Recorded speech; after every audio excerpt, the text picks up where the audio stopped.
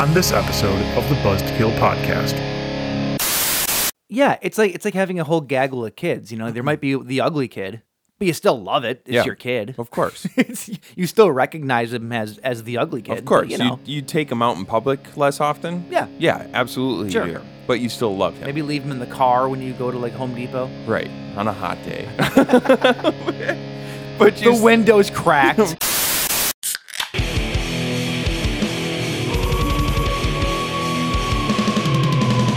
You're listening to the Buzz to Kill podcast. Happy Halloween. I am the devil, and I am here to do the devil's work. It is episode 335. Welcome back to the Buzzkill Podcast, where tonight we go back to the Moneymaker and we milk it for all it's worth. Yeah. Gross. And, Getting our Myers crossed. yeah, sometimes we milk things and our Myers are crossed too. Yep. Sometimes. That's why we're an hour late to the show tonight. Jesus. What's going on, guys? I'm Mike. I'm Jim. Happy Halloween. Yeah, dude. It's the Halloween week. Doesn't feel like it Yeah. at all. Well, tonight should have been a Halloween party. Oh, shit. Tonight would have been like Tonight would have been typically the when party. we would have done the Halloween party. Yeah, then somebody had to go have another baby. Yeah, Fucking Brian. Somebody had to impregnate their wife. Ooh. Just weird because I was almost certain he was shooting blanks at this point. I know. Most of us thought that same thing, but here you are. You know, I say that I'm the last one to have a kid. I say that. Are you the last one? It's gonna come back to bite me. Are you the last one? I think so. You are Well, the last at least one. that will have kids. Yeah. Yeah. Wow. Yeah. Well, Well. better get cracking. Well. Better get crack-a-lacking. Trust me, if it was up to her, it would have happened 6 months ago. So. Out of wedlock? I mean, I'm just saying. Sinner. She's like, as long as I'm not showing at the wedding, it's fine. Like, no, that's not how that works. That's what corsets are made for. yeah. Just really tie it tight. Baby's just like, no, Oh, God, this sucks. But anyway, yeah, it is Saturday. It is not Yeah, Friday. It is Saturday. Yeah. Because, Why? well, we went to a show last We night. did. It was a fun show. We've been keeping up with our 2004 pop rock shows this year. Last night felt more like the early 2000s than any other show I'd been to. I don't know why that was, but it did. I think it was, I mean, like all of the other ones that we've been to lately have been at big, like big outdoor venues. Sure. So but this is the first one we went to where it was the bands. It's where they would have played 20 years the ago. bands we used to listen to 20 years ago also playing in a venue that they would have played in 20 years ago. So Yep. it was pretty cool. Yes, we saw the Spill Canvas, who I'm a big fan of. I know none of you guys really were. I saw them for the very first time in Howell at a little opera theater, a little local opera theater. Yeah. There was like maybe 20 kids there, and it was them, and it was the Weeknd's like second show. Oh, really? Yeah, like That's cool. Like no one even knew. I think the Weeknd was a thing because there was no one there. That's how early it was. The Weeknd was a local band that was gigantic that never should have stayed local, and I don't understand why they never got signed. It was probably one of those. But- So was that one of those things where Spill Canvas was on tour and they were reaching out to local bands? Because this is how we used to do it. We would we'd go on MySpace and you'd find local bands who lived in the area. Oh, probably was, yeah. That you want, like you were on, like each member of the band would take like 4 or 5 stops and you were responsible for booking those shows. You reach out on MySpace to a bunch of people from that area. MySpace, baby. And just be like, hey, we're coming through. Yeah. We really like your sound and thought maybe we'd do a show with you. That's probably what that was, Yeah, right? probably. Spill Canvas was on tour and they just had Weeknd set up the show. Yep, Yeah. probably. Right on. But yeah, so they were great, and then the early November Old School Drive-Thru Records band. Yeah. Early November, they played, it was their 20th anniversary of The Room's Too Cold. Yeah. So they played the entire album backwards.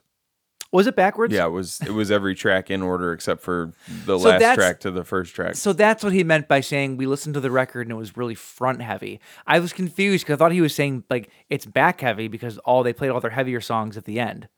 So he Yeah. played them backwards. Yeah, he said the album's okay. very front loaded, so it's so like the first few songs were kind of their slower ones, And then That's what I think of though when I think of the early November though. I think of their more mellow stuff. oh really? Because my favorite early November record is the Mechanic, the Son, the The Mother, whatever, the Mother Mechanic, the Son, whatever it is. It's a triple record. It's fantastic, and that record has a lot more of that mellow kind of feel to it. Yeah. So like that's what I'm used to with That them. was when Ace was like working through all of his childhood shit and stuff. He looks so. exactly the same. Oh yeah, he doesn't age. It's weird. No, it's bizarre. I think that's maybe why I felt like that time period because I'm looking at him on the stage. I'm like, this is exactly who I would have seen 20 years ago. Like Except he hasn't aged. Except he would have had a fro 20 years ago. He always had a fro when he was younger. Did he? Yeah, he's got really curly hair. And you pointed out that he looks like Tom Holland. Oh yeah. I couldn't unsee it. And also his bass player was a good friend of ours. Not actually a good friend of ours. He just looked identical to a To good who? friend. He looked like Matt Marion. Oh yeah. And then it was Armor for Sleep, which Who- so it was funny. Everybody at that show last night seemed like they went for one of the bands. Like you went for Spill Canvas, I went for Early November, and then a few of the people we were with went for Armor for Sleep. Which I never listened to them. I never got into them. I never did either. That was I think last night was I recognized one of the songs that they played. Yeah. Well, I'll say this. My takeaway from the show is this. Justin Long can really sing. You mean Anthony Kiedis? Yeah, Anthony Long. I never realized until last night when I was looking at the singer of Armor for Sleep, and I was like, I can't tell if he looks like Anthony Kiedis or Justin Long. And then you said to me, Justin Long and Anthony Kiedis have always been kind of interchangeable to me. I never realized that, but they really do look a lot alike. They're identical. If they ever did a biopic on the Chili Peppers, Justin Long must play Anthony Kiedis. Like, he has to. Perfect. It's funny. Dude. Yeah, so it was a good show. It was fun. It was a great show. Yeah. Armor for Sleep had that one really, really good long song. Mike thought that every single Armor for Sleep song sounded exactly the same. They do. It's you know what It's it is. probably It's because just 'cause you're not- sonically, no, it's because sonically it never changes. They were It's the same guitar same tone. It's the formula, same same- formula. It's yeah. the same everything. He sings in the same pitch every song. Like nothing changes. Like the songs might very well sound different if you actually know them to pick them apart. But like there's other bands that we listen to, like that are Early November, for example, Yeah. or a band like Foo Fighters or whoever, right? Yeah. You could go into them, never have ever heard them ever. And pick out the individual songs. Yeah. Yeah.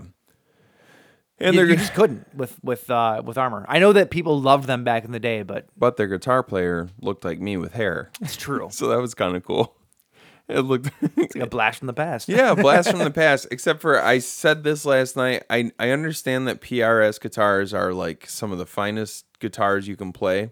They just look chachi on stage. Yeah. Unless you're in like fucking Creed or Dream Theater or something like that. They look, I don't know. I mean, they still look chachi. Don't get me wrong, but but there's enough chotch to go around. yeah, though, in those. you can get away with it when you're in a band like that. It's when you're in a pop punk band, it looks weird to play a PRS on stage. I don't know. That's just my take. That was my takeaway from Armor for Sleep. Like, hey man, play a different guitar. That was it. But yeah, no. So last night was fun. Yeah, it was a good time. The rest of the week, I didn't have anything really else going on. the Yeah, rest me of the week. neither, really. It was kind of a boring week. Yeah, I did. I went to a children's birthday party today, which you know my feelings about children's birthday parties. Did you get arrested? No. Okay, that's No. good. I mean, luckily it was literally next door. Oh, is that? It was over there, so like, I'm friends with the kid's dad and stuff, so it was a good time, but just generally I'm not into children's birthday parties. Yeah. We today for us was a little bit rough. We went out after the show last night. Our friends convinced us to go out to a bar afterwards, which I was all about at first. It took a lot of convincing. No, I was all about it at first until we got there. And don't get me wrong, it was fun, but man, did not need to do that. I have been feeling it all day today. I'm not the concert might have been 2004. It was not me 2004 anymore though. Yeah. Like at all. Did you see how responsible I was last night? You were very responsible. You guys are all like, let's go to the bar. I was like, I'm going to go home. Go to sleep. In fairness, I wanted to hang out with Wizzle. I haven't seen Wizzle in forever, so. Yeah, but he was a little rummed up. So yes, he was. He needed to go home. And I'm going to see him tomorrow. Okay. He's his brother-in-law, so it was his birthday last night, and then my wife's birthday the day before that. So gonna go have a nice little brunch. They just like to get it on same time of year, don't they? Yeah, yeah. My in-laws are famously they're very they keep to the schedule. Anyway, last week, this isn't really a corrections thing, but apparently our opinions on Saw X did not go over well with people. Well, just one person. No, there were a couple people on Twitter I was talking to as well. Was there really? Yeah. Apparently, they're just like, you didn't mean you didn't like it, and I'm convinced that people just like things because they're told to like them. Like before you go to see it, it's the best reviewed movie you've ever seen, or that has been in a long time for the franchise. So people go into it thinking, well, they have to like it. And we fall into that trap sometimes. Sometimes, yeah. We do. It just didn't happen this time. Nope. And I didn't, and I listened back to the episode. I feel like we didn't articulate that we didn't hate the movie. That wasn't what we were saying at all. No, I even said still. I said I still liked it because it was a Saw movie because I love Saw movies. But I feel like we came off like we disliked it more than we actually did. Yeah, we just had a lot of issues with it. That's all. Yeah. Like I still liked the movie. Don't get me wrong. Am I going to go back to it and rewatch it over and over? No, because it didn't give me what I want personally. And I think that was one of the big talking points that I feel like I kept hearing, because I did go back and read a lot of reviews after we recorded, because I was curious what other people were saying about it. Yeah. Everybody seemed to like that movie for the reasons that we disliked it. That it felt different, that it did something different, that it focused on John, that there was all the things that we kind of was like, this makes it not feel like a traditional Saw movie, which is the reason that everybody else liked it, because I feel like a lot of these reviewers don't like the Saw franchise. So that's the thing. That's the reason it's getting great reviews. That's the thing is, like, you talk to a lot of people, and a lot of people say that Saw fell off after like the third movie. A lot of people say after the first. But we love the whole Saw franchise. So it's crack a few more eggs, mix it in the batter. Let's make pancakes. Like, yeah, convolute the shit out of it. We love it. Yeah, we love the whole Saw franchise. So it's like when you're in love with the whole franchise, and then you hit something that feels off for you, it's just, you're gonna say it. Yeah, I still loved it. It's still part of one of my favorite franchises of all time. So it is what it is. Yeah. But it's still like, I'll go back and I'll rewatch it and see if my opinion of it is changed. Yeah. But as it sits right now, it's still the lowest ranked. Yeah, it's like having a whole gaggle of kids. There might be the ugly kid, but you still love it. It's your kid, of course. You still recognize him as the ugly kid. Of course, but, you take him out in public less often. Yeah, absolutely, sure. You do. Sure, but you still love him. Maybe leave him in the car when you go to like Home Depot. Right, on a hot day. But the window's cracked. but you still love him, or it rather. Yeah, I don't know. It's fine. Fuck you, Josh, for getting on our dicks about it. I listened to their episode afterwards. I'm pointing him out because he had one of the absolute worst takes ever about a part of the movie. Was it the intestines? Okay, fine. He had two of the absolute worst takes about that movie. He was going on and on about how the saw trap that John saw in his head, and he didn't act on, like it was John's moment of restraint because the guy put the watch back, Put the what? The guy that was stealing the watch or whatever, and John saw the trap in his head. It wasn't a real trap. Oh, yeah. Josh was going on and on about how that was just a fucking studio note, and that shouldn't have been in the movie. It derailed the entire dramatic part of the first part of the movie, and blah, blah, blah. And Jesse's just like, you're an idiot. And Josh just kept going at it and going at it and going at it. I chimed in. I'm like, that's a bad take. Can always count on Jesse to bring the levity. Not the levity. I'm bad with words lately. I think I'm going. Can you just go dumb as you get older? I was about to say deaf, which doesn't make any sense.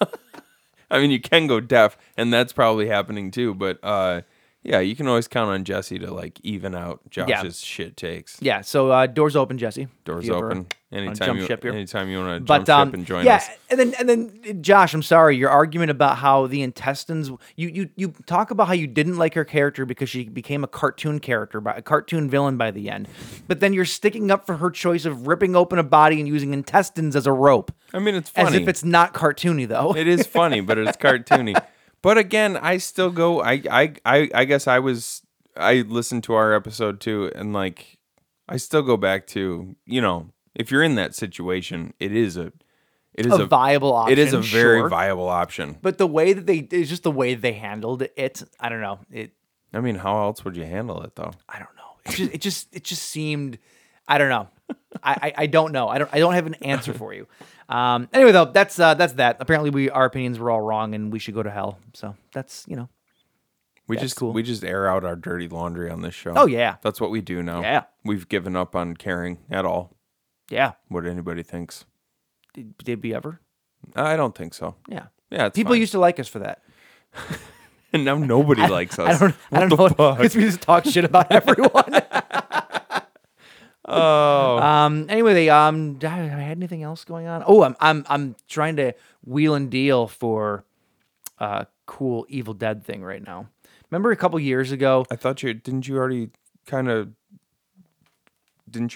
nail that down? Well, I'm still wheeling and dealing for it. Okay. I'm still wheeling and dealing for it. Remember a couple years ago when I was telling you how there's a record store nearby called Flipside Records.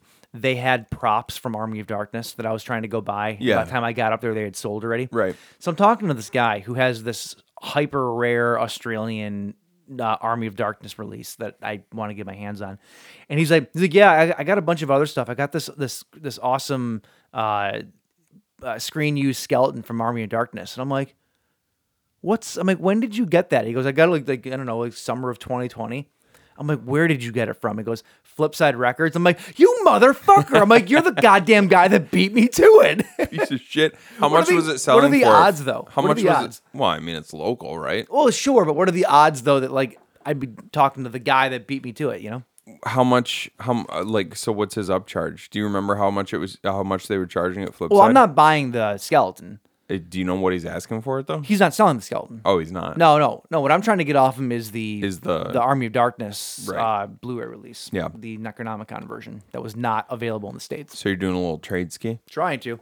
He's going to get a lot of shit off me because I got to come up with $200 worth of VHS to trade him. And everything he wants is like $5 or $10. So like he's nickel and diming my collection so I got to figure it out. But I'm going to get it. It's like that saga with the tickets from like 6 years ago. How about you throw in your handmade Necronomicon pages that you made? Oh, I could tell him that I didn't make them. Right? I'll tell. Ooh, yeah, there we go. Yeah, hopefully he never listens to this.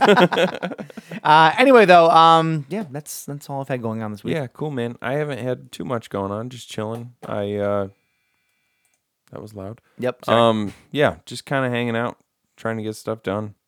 That's it. I've got nothing going on. I feel like we need to eat like a bunch of candy because it's Halloween and get some sugar in our systems. I do have some candy if you want some. We should do that. All right. Yeah, we're gonna come back and we're gonna fucking slay this shit. Yeah. I feel like we're dragging a little bit. Yeah, that's probably my fault. I ate too many donuts yesterday, dude. We went to Greenfield Village. Oh, we did do that. We went to the Halloween train at Greenfield Village. I love it there. Yeah, I love that place. It's so cool. Just like, I don't know, like being surrounded by history. There was a lot of... Yeah, but I bet you the real like 16, 1700s where all that shit's from would have sucked. Oh, I'm sure. I'm sure. That's why I like it. Shit in a bucket and just throw it out back. And that's why I like viewing it from the comfort of 2023. It's fascinating in 2023. In the 1600s, it would have sucked balls. But yeah, we went there. We rode the train. We we ate way too many donuts. Oh, your mom was there? I didn't know she came down. No, she was not. Thank you. Detroit Donut Company. Yeah. Just slays it. You get like a bucket of 36 mini donuts, and they're hot and they're fried and they're kind of crispy on the outside, but sure, chewy and fluffy on the inside. And you buy them for it's $20 for a bucket of 36 of them. and we went through them in like 10 minutes. So then we got a refill for $12 because I was like, it's almost financially irresponsible to not go get a refill for $12. So you drank the Kool-Aid. Dude, I ate so many donuts before I came to the show last night, and I was driving to the show, and I go, and my stomach starts to go. And I was Were they like, donuts or donut holes? they're mini donuts. Okay. So Okay. the holes from these particular donuts would be like, like just a little bit speck. Okay. But they're just covered, just absolute. They're greasy and they're covered. So they in matched what cinnamon and sugar. your beehole looked like afterwards, like just a 100. little, like close together, but a little bit stretched out to where you can Yes. see a little gap. And kind of swollen from the center. It swells out from the center. Dude, Life imitates art. I seriously must have eaten 18 of them because you're just walking, you're taking in all the sights, Sure. and I'm holding the bucket, right? Because nobody else wants to hold it, and I'm just probably every 10 steps I'm popping another one into my mouth. I had and then I realized as I was driving to the show, I never ate anything else today, so all I had was 18 greasy mini donuts. Yep. It did not treat me kindly when I got home from the show. It was terrible. And then what was the first thing I did when I woke up this morning? 8 more donuts. 8 more donuts. Damn. Hell damn yes, straight. dude. That's my life. So I support your decision making skills. it's I gotta do it while I can before I end up with all sorts of before I end up on blood pressure medication Yep. and heart medication. Mm-hmm. I gotta get this in while I can. You know what I mean? Sure. So that's what I'm doing. Well, all right, James. All right, speaking of things that you really shouldn't be doing because they're bad for your health, let's get into some corrections from last week. Stupid! You're so stupid! All right, James. Yeah, dude. I got some shit wrong last week. Alrighty. And it wasn't our opinions. Oh, Yeah. even though those were horribly wrong. The worst. Yes. Don't you know? Yes. Okay. Clearly, I know that beef doesn't start off as sausage. Did you say that? Talking about the beef pizza. I'm like, well, beef starts off as sausage. I seriously thought about ordering a beef pizza for us to eat on the show this week. You absolutely should have. Yeah, I know. I just forgot. Let's see here. Rare exports is Finnish, not Norwegian. Also, last week when you finally came up with the name, Yeah. you said rare Or imports. I did, It was yeah. rare Yep. And then I was thinking about we were talking about Saw X and how we were taking the end of it and who was supposed to be in the end trap and how that broke apart. Yeah. The more that I thought about it, and I listened back to our episode, and the more I thought about it, I think it was. I think that I'm changing my tone, and I'm going to go ahead and say that it was always supposed to be, and this makes the most sense. It was always supposed to be Amanda and John in the trap. Yeah. Always. Yeah. The whole thing upstairs, I was like, well, they had to put that together in like an hour when people are up there. No, Right. no. It was Yeah, always the- supposed to be that. The tilting table, the bloodboarding table was a red herring, Yeah.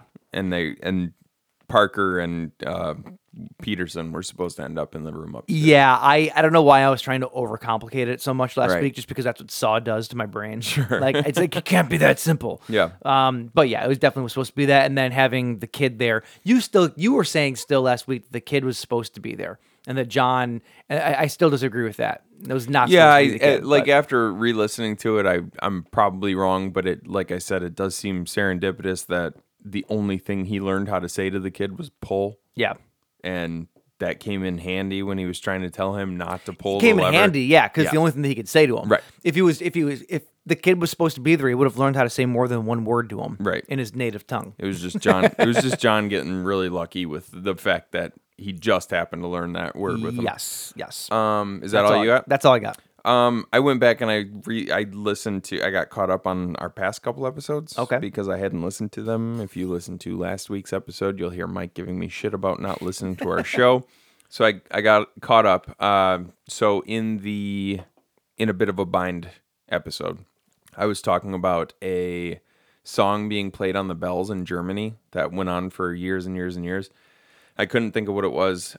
It's actually played on the organ, and it's a piece of music written by John Cage called Organ as Slow as Possible. That's the name of the piece of music. Okay. The organ is in the middle of a church in the East German town of Elberstadt.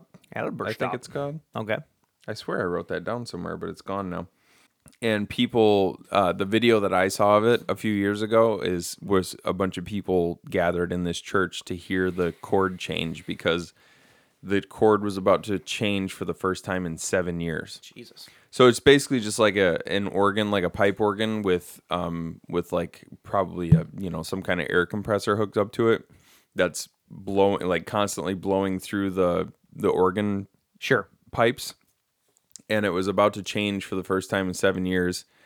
And they basically just have a person, like every time the chord has to change, they have somebody come in, and they'll often do it with like kind of famous or well-known musicians or, important people. And they'll come in and Chad Kroeger, for instance. Yeah. So in this particular video, the guy was about to change the chord, and all he had to do was like put another pipe into the organ. Okay. So they have it so where the air is flowing through, and you can either add or take away pipes from the organ to create new chords. A guy just comes there and lays pipe. It lays pipe. That's what you're saying. So it started in 2001, which was actually like 9 years after John Cage died. So this whole project that he wrote when he was younger at some point started 9 years after he died. Started in 2001, and it's scheduled to finish in 2640. Yikes. That's how long the piece of music is. That's never going to happen. I mean, it will. Well, hopefully, as long as the world isn't destroyed by them. Oh, I'm pretty sure it will. Next is, I do have to admit that I have reevaluated my opinion on how many tracks are appropriate on an album because of the Blink-182 album. Because the whole thing's a banger. Yep. It's a collective banger. Yep. I will stand by what I said, that like the perfect album length is 10 songs, give or take a couple tracks. Yeah. But as long as the whole album is good, then you don't want it to end. That's fine. Yeah. And the thing is like I've noticed a lot of people, like a lot of bands these days will put out 15, 16, 17 tracks. And a lot of it's filler. So it's don't do that. Well, it's funny though, because the Blink record was already long, and then like after we recorded last week, they dropped a deluxe version with two extra songs, 2 new tracks. Yeah, exactly. And then the last thing is, I was going back to when we were talking about Totally Killer. Mm-hmm. I was wrong about something because I said that Lauren wouldn't have known that Chris was the killer back in 1987. So she wouldn't have known to keep an eye on the young Chris who grew up to go live in a monastery. Yeah. She actually would have known because when she went into the garage to try and find her daughter, and her daughter was knocked out on the floor, Chris Dupassage had stolen the time machine that they had built in the garage, like that they had rebuilt. So she would have been aware of him going back into 1987. It's true. So even if it created a new timeline, she still would have had the knowledge of him knocking out her daughter and traveling back to 1987. So she would know to keep an eye on young Chris. Those rivers, man. Yeah. Damn. So I was wrong about that. Well, if we're getting on old things, because I did not bring this up last week for whatever reason. If we're getting on old things, though, I sent the stuff to you like 2 days after we recorded, but you were 1,000% wrong about your timelines in when Hellier was shot and when The Unbinding was shot. You argued with me for like 5 straight minutes on that episode. Yeah. Yeah, you were 1,000% wrong on that. No. Yeah. No. Well, I mean, I can read the text message where you said, "Well, shit, I was wrong." No. The exact text message says, "I see what's going on here. It's a huge conspiracy." Go fuck yourself. Because obviously it's a conspiracy. So go fuck yourself. I will maintain my position. Thank you very much. All right, James. What are we doing this week? What are we doing this week? It's Halloween week. So what are we talking about? Happy Halloween. So obviously we're talking about My Bloody Valentine. All right. Thanksgiving movies. My Bloody Valentine and Thanksgiving movies. My Bloody Thanksgiving. This week we're talking about Halloween. Well, we're going to start off the Thorn trilogy. Yeah. Of Halloween. So we've done bits and pieces of the Halloween trilogy or Halloween series. Like we can't really do like a retrospective on them because we've already done pieces of them. We've already done the original. We did the Rob Zombie remake. Yeah. We've done Ends through Kills. Right. Or I'm sorry, Halloween 2018 Halloween through Ends. We've done Season of the Witch. Yep. We've done Resurrection. We've done we've done bits and pieces of this entire thing. The outlier though is the Thorn trilogy, which is consisting of Halloween 4, Halloween 5, and Halloween 6. Now, interestingly enough, I've only seen half of that. How half?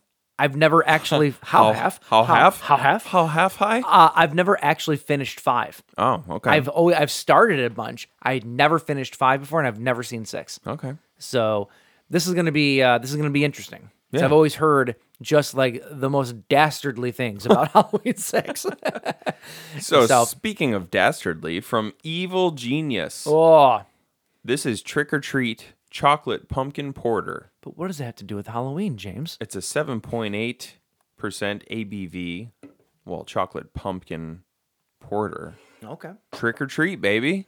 I mean, didn't I say trick or treat? No. Did I not? You might have. Oh, I did. I wasn't listening. It's trick or treat chocolate pumpkin porter. Let's see what the write up Ooh, it says. smells like a Reese's cup. So this is what malts did they use? Chocolate, Crystal 30, pale roasted barley, hops or warrior hops. Warrior hops. Okay. Sheesh, enough science, it says. Get your fuzzy boots, Debbie. It's chocolate pumpkin porter. Hey, this beer is haunted. Oh shit, hold on, Mike. Wait. Oh, what? Hey, this beer is haunted. Don't drink it. Yes, I know it's a dark, roasty porter with cinnamon, clove, nutmeg, and chocolate, and it tastes amazing, but don't drink it. It's haunted. Fine. But don't run to me when the walls of your fridge start bleeding. Sidebar. Sidebar. So I wake up the other morning and Kristen's like, we had something happen in our house last night. 100%. Hold on. 100% wasn't the cats. It was not. No, well, Yeah, so she right. said. So she said that she woke up in the middle of the night because she felt like a really, really, really heavy thing bang into the side of the bed, which would not have been the cats. Because you definitely don't have an but overweight cat. But like, she's perfectly fine. Thank you very much. Yeah, that's why you had to put her on a special diet. But apparently, it was like a really hard thud on the side of the bed. Yeah. And then she claimed that she heard whispering throughout the room. Ew. And then what felt like it felt like someone had turned a fan on in the corner of the room and cold air was just blowing at her. What the fuck? And she's like, I didn't open my eyes because I literally didn't want to see it. And eventually I just tried to like ignore it and she fell back asleep.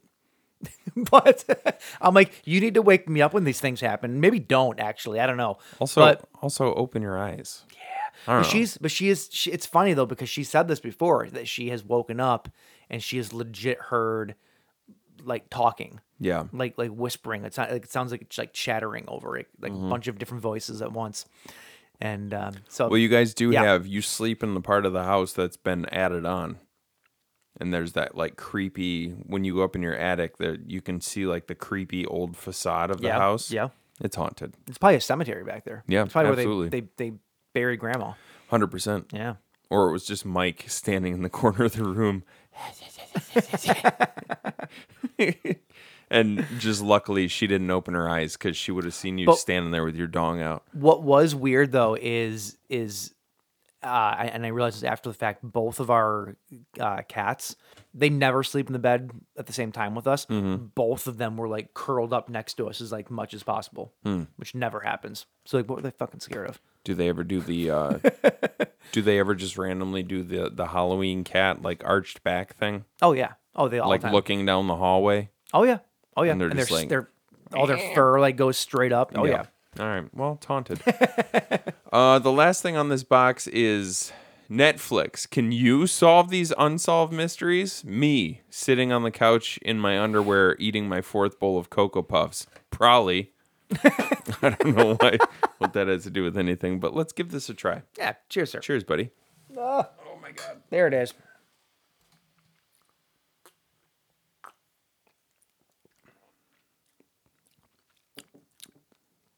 It's very light for a porter. It just tastes like a porter. I'm thinking of a stout. It's not a stout, it's a porter, but it still feels very light to me. So porters are like, I think it's just universal that I've discovered porters have that There's a sour taste at the back end. It's not sour. It's that I always describe it as that like charcoal taste. Okay. Like when you smell a charcoal barbecue, it tastes the way that smells. You know what I mean? I've described it on the show before. Yeah, and I don't think I've ever fully understood what you're talking about, but I think that I'm tasting the same thing that you are. I just would never describe it that way. It's just like a. It's okay. It's not. I feel like I'm not really picking up any distinct. I don't taste the pumpkin. I don't taste the pumpkin, and I don't taste the chocolate. I taste the chocolate, but it's more like a like bittersweet chocolate. Yeah, well, that's what I'm getting on the back of my tongue. It's that mouthfeel you get after you eat unsweetened chocolate. Yeah, I'm getting that. Which is, but it doesn't taste like chocolate. It's just the unpleasant part of eating. Why do you want to eat? Yeah, like let's take the worst. Let's take the worst kind of chocolate, the kind that has no sugar in it, and throw it in some beer. Yeah, that's kind of what that tastes like. Yeah. This is not. It's not terrible. It's terrible, It's just not. I'll never drink it again, though. Like last week, that like salted caramel pumpkin beer that we had last week. So good. It was amazing. We've been spoiled. That's what it is. Mm-hmm. All right. Well, Evil Genius, you done let us down, unfortunately. Yeah, it happens from time to time. All All right. That's what we're drinking. That's what we're talking about. Hey, man. Hey. Let's get into Trailer Trashed.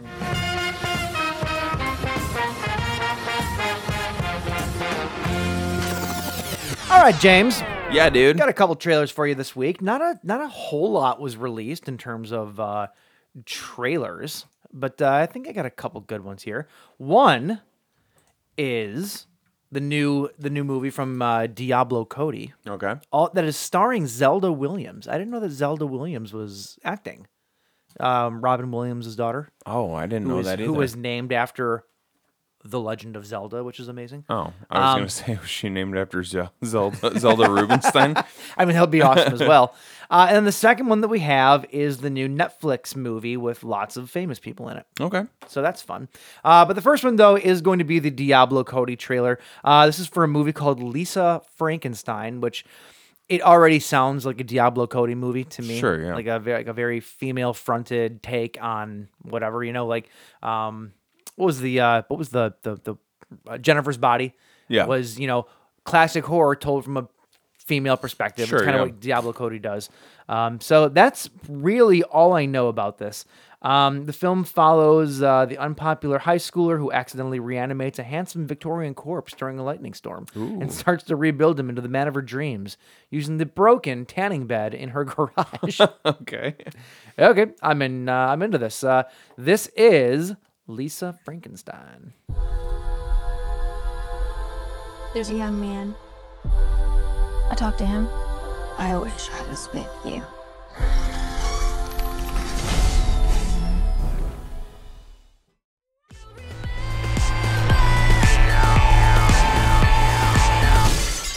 Really hope this goth phase ends soon.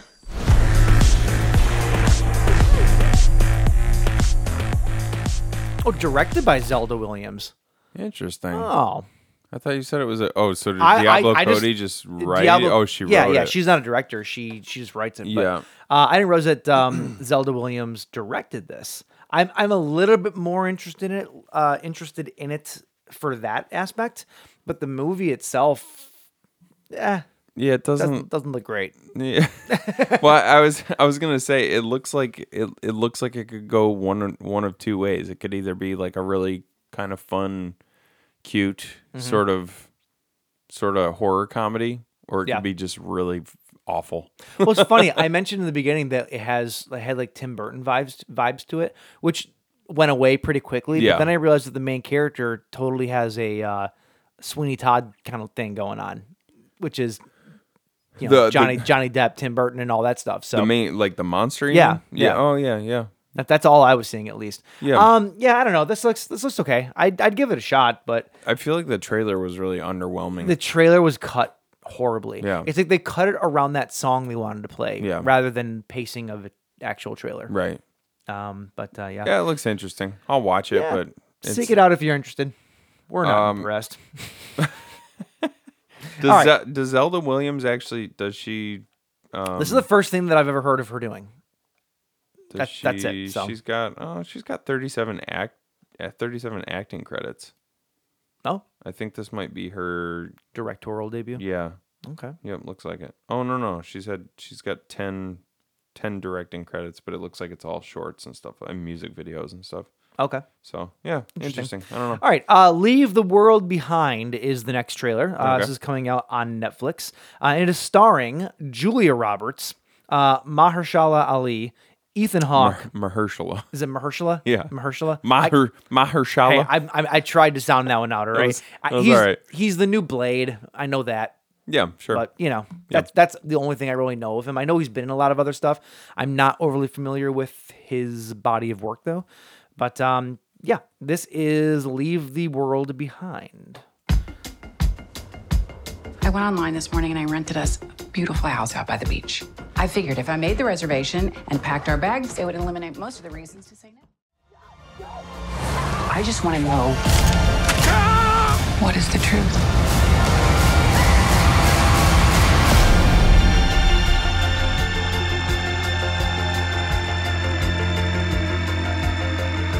Interesting.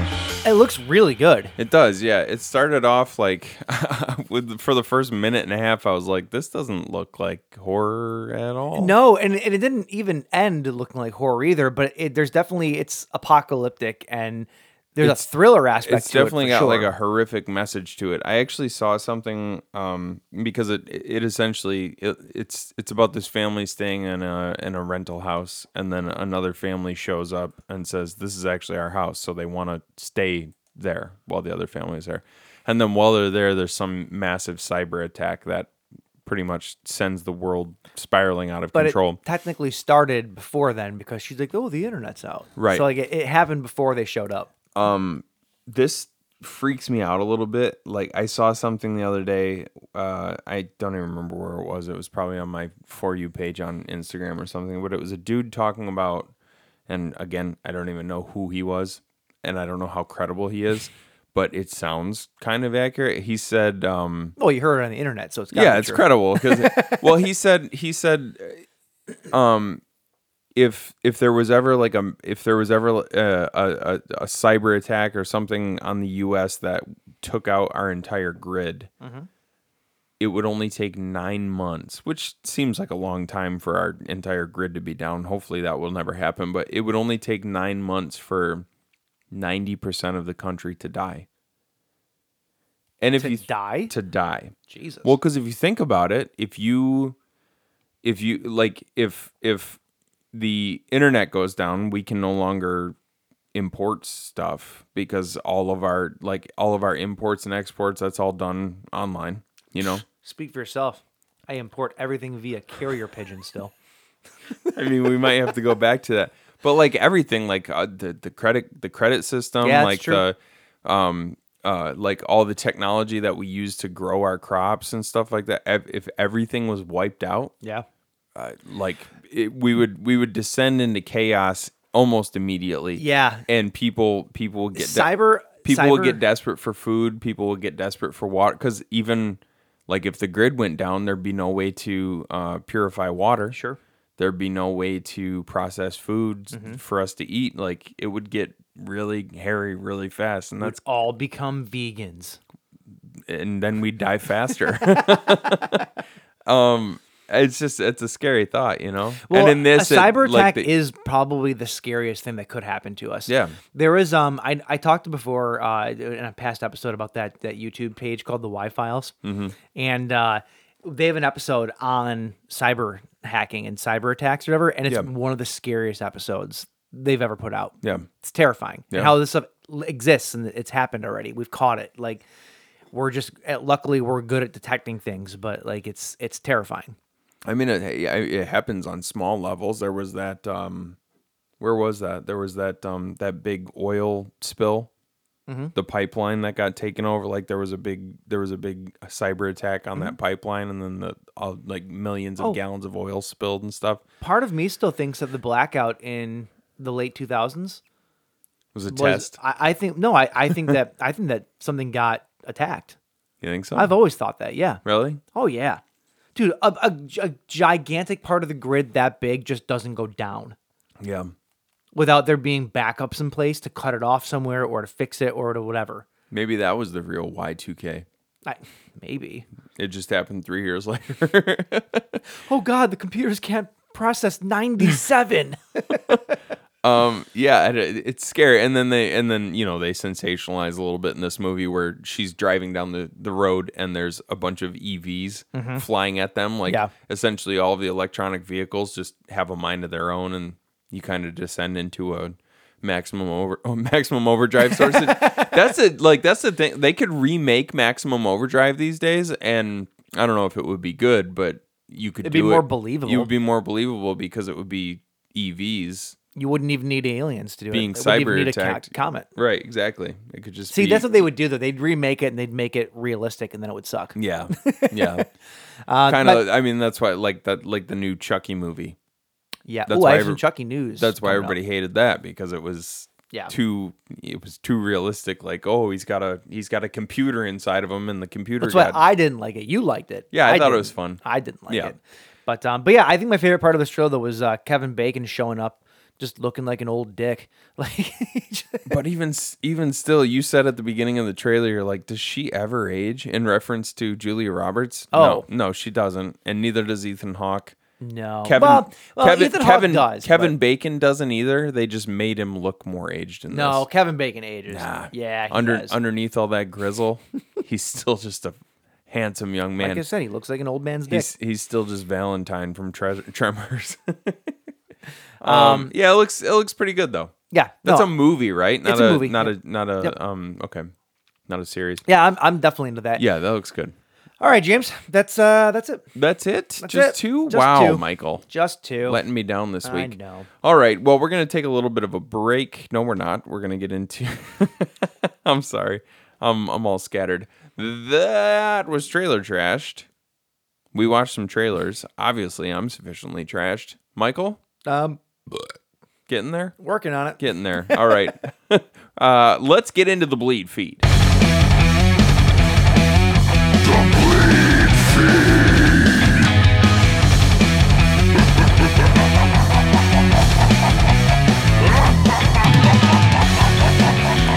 All right, James.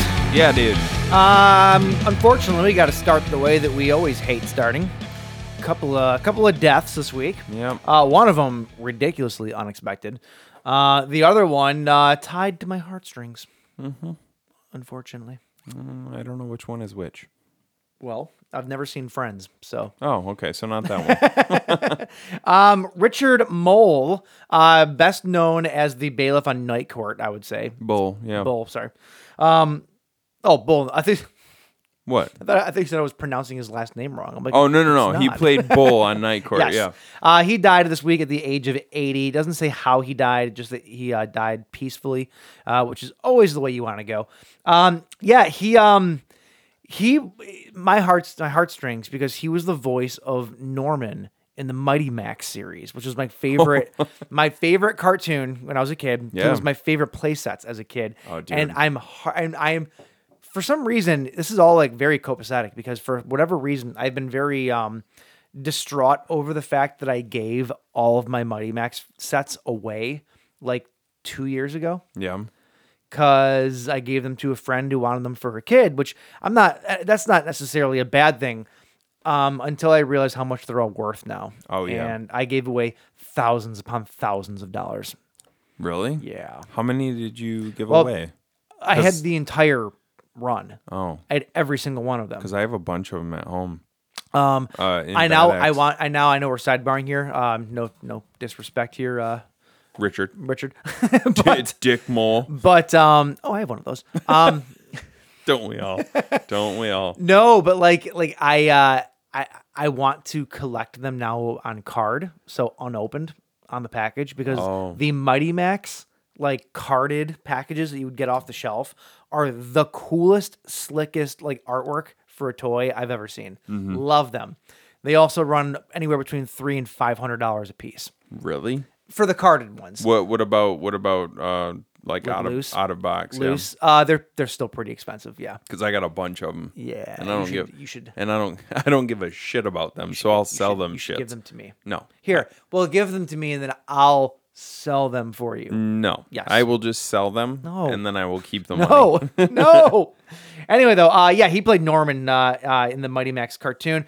He also, though, one of our favorite underappreciated 80s movies. It's a movie called House. And one of the main monsters in that movie is a Vietnam vet zombie who is kind of like I don't want to say like the poster child for the movies, but he's probably the more well-known monster from one the of movie. the more recognizable ones. He played that Vietnam zombie. Big Ben. In House. Big Ben, thank you, yes.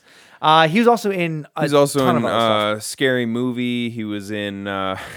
more recently, he was in Sleigh Bells, the Sorority Party Massacre. So yeah, he was pretty steeped in horror culture. Yep. And And let's not gloss over his most famous role, his appearance on Mork and Mindy. of course, yeah. Of course. So yeah. Rest in peace, though, to Richard Mole. Rest in peace. The other one, though, and I alluded to it earlier, just happened a matter of hours ago from us recording. Matthew Perry, who played Chandler on Friends, has died. Yeah. Not horror related, but he's pop culture. Like, we grew up. I mean, granted, I didn't watch Friends. Right. But I knew who Friends was. Like, I knew who Matthew Perry was. I knew who Friends was.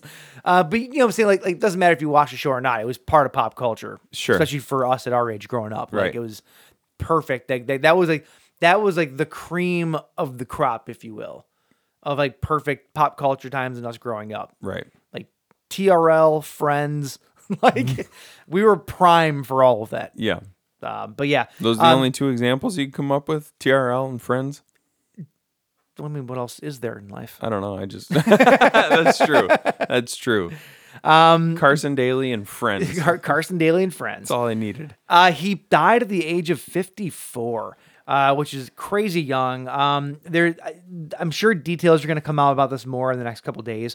But he died of an apparent drowning. He was found in his jacuzzi. Yeah. And I was reading something. There was responders. This is what it was. First responders rushed to the house after receiving a call about cardiac arrest. So my hypothesis is that he had some sort of a heart episode, had a heart attack while probably in the jacuzzi, and sunk under the water. And that's probably how he died. But if somebody must have called it in, right? Because I guess, yeah. Unless he did.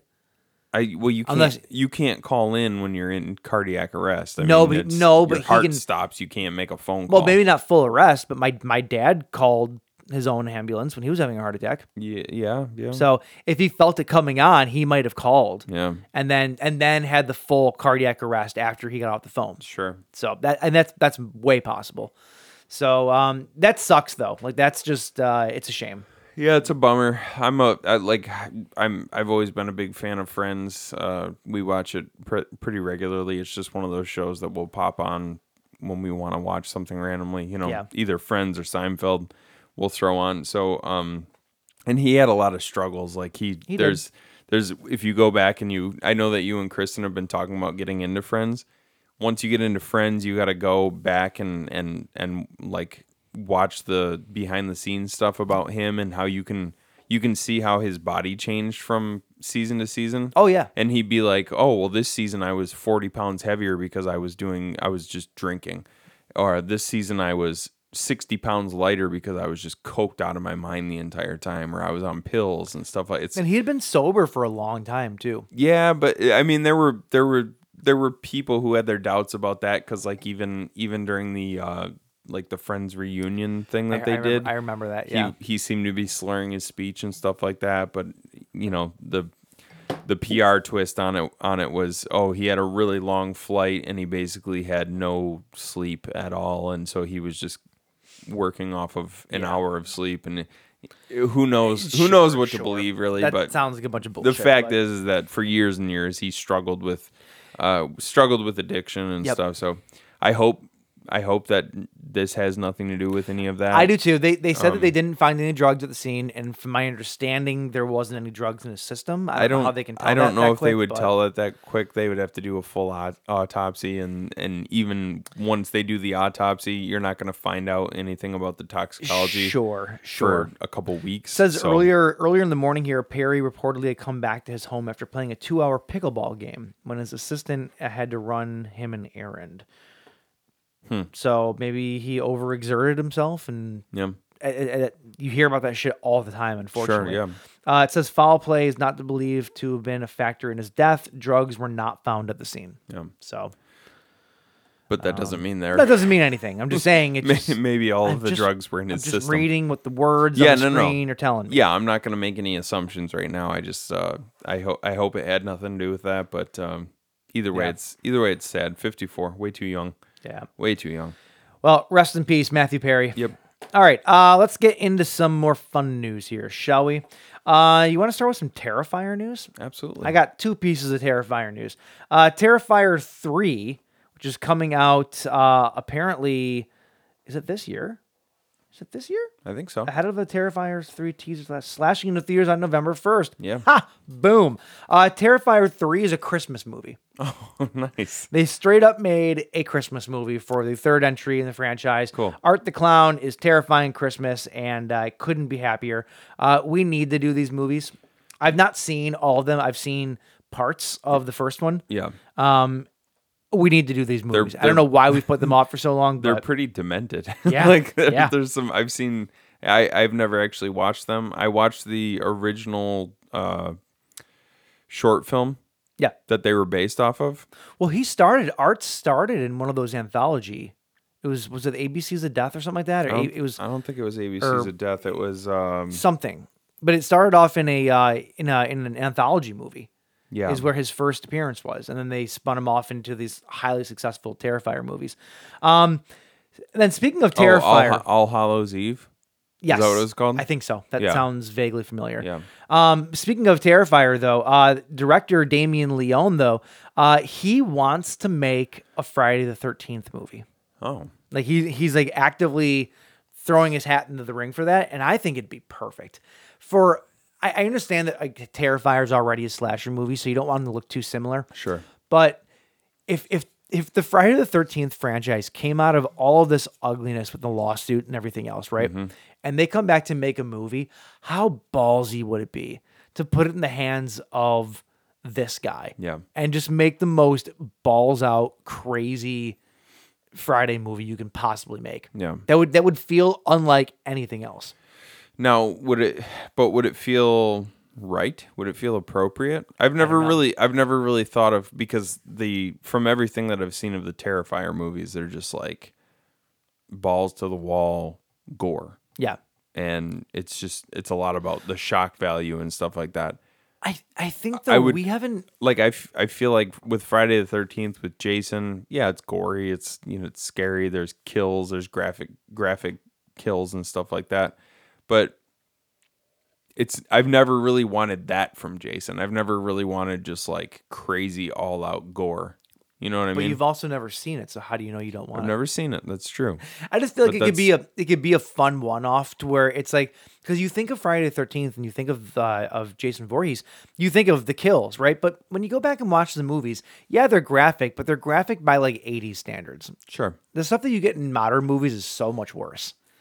Even the 2000 combining the two together though, I think could be even the 2000 something very fun. Even the 2009 remake though, a lot of it was, I mean, it was gory and the kills were great and stuff, but like it was more about what that movie had? It was more about him terrorizing the kids than it was about the actual kills. It was about excellent nipple placement.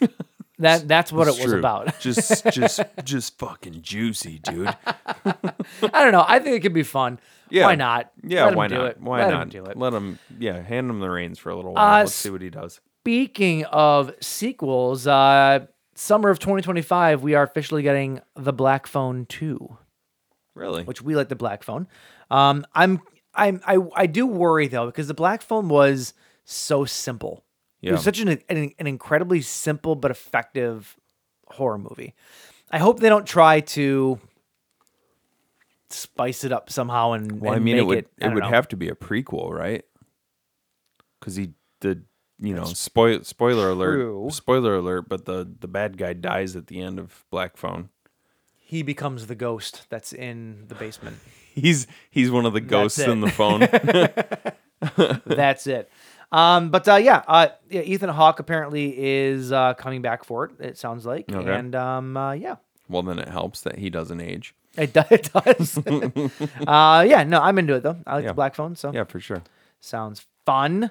We have a Hocus Pocus 3 update. Oh, Did you see the second one? I did. Yeah, Did you like it? I did. I enjoyed I it. liked it a lot. I enjoyed it. It wasn't as good as the first one, but I did enjoy it. I thought that I actually really, in terms of legacy sequels, I thought it was one of the better ones. Yeah. You know, they treated the source material with respect. Mm-hmm. They updated it, but it was still actually funny. Mm-hmm. Like the whole Walgreens bit in the middle of the movie was one of the funniest parts of it. Yeah. And it's great. Yeah, It lands. that's one of the best parts about Hocus Pocus is the Sanderson sisters engaging with this new environment around them, this new modern environment. So yeah. I think too, it's funny, we're watching the new Sex and the City show. Mm-hmm. You know, she likes it, so we're watching it. Of course you are. But it's funny though, you watch like Sarah Jessica Parker, and I feel like she has just played that one character for the last 20 years.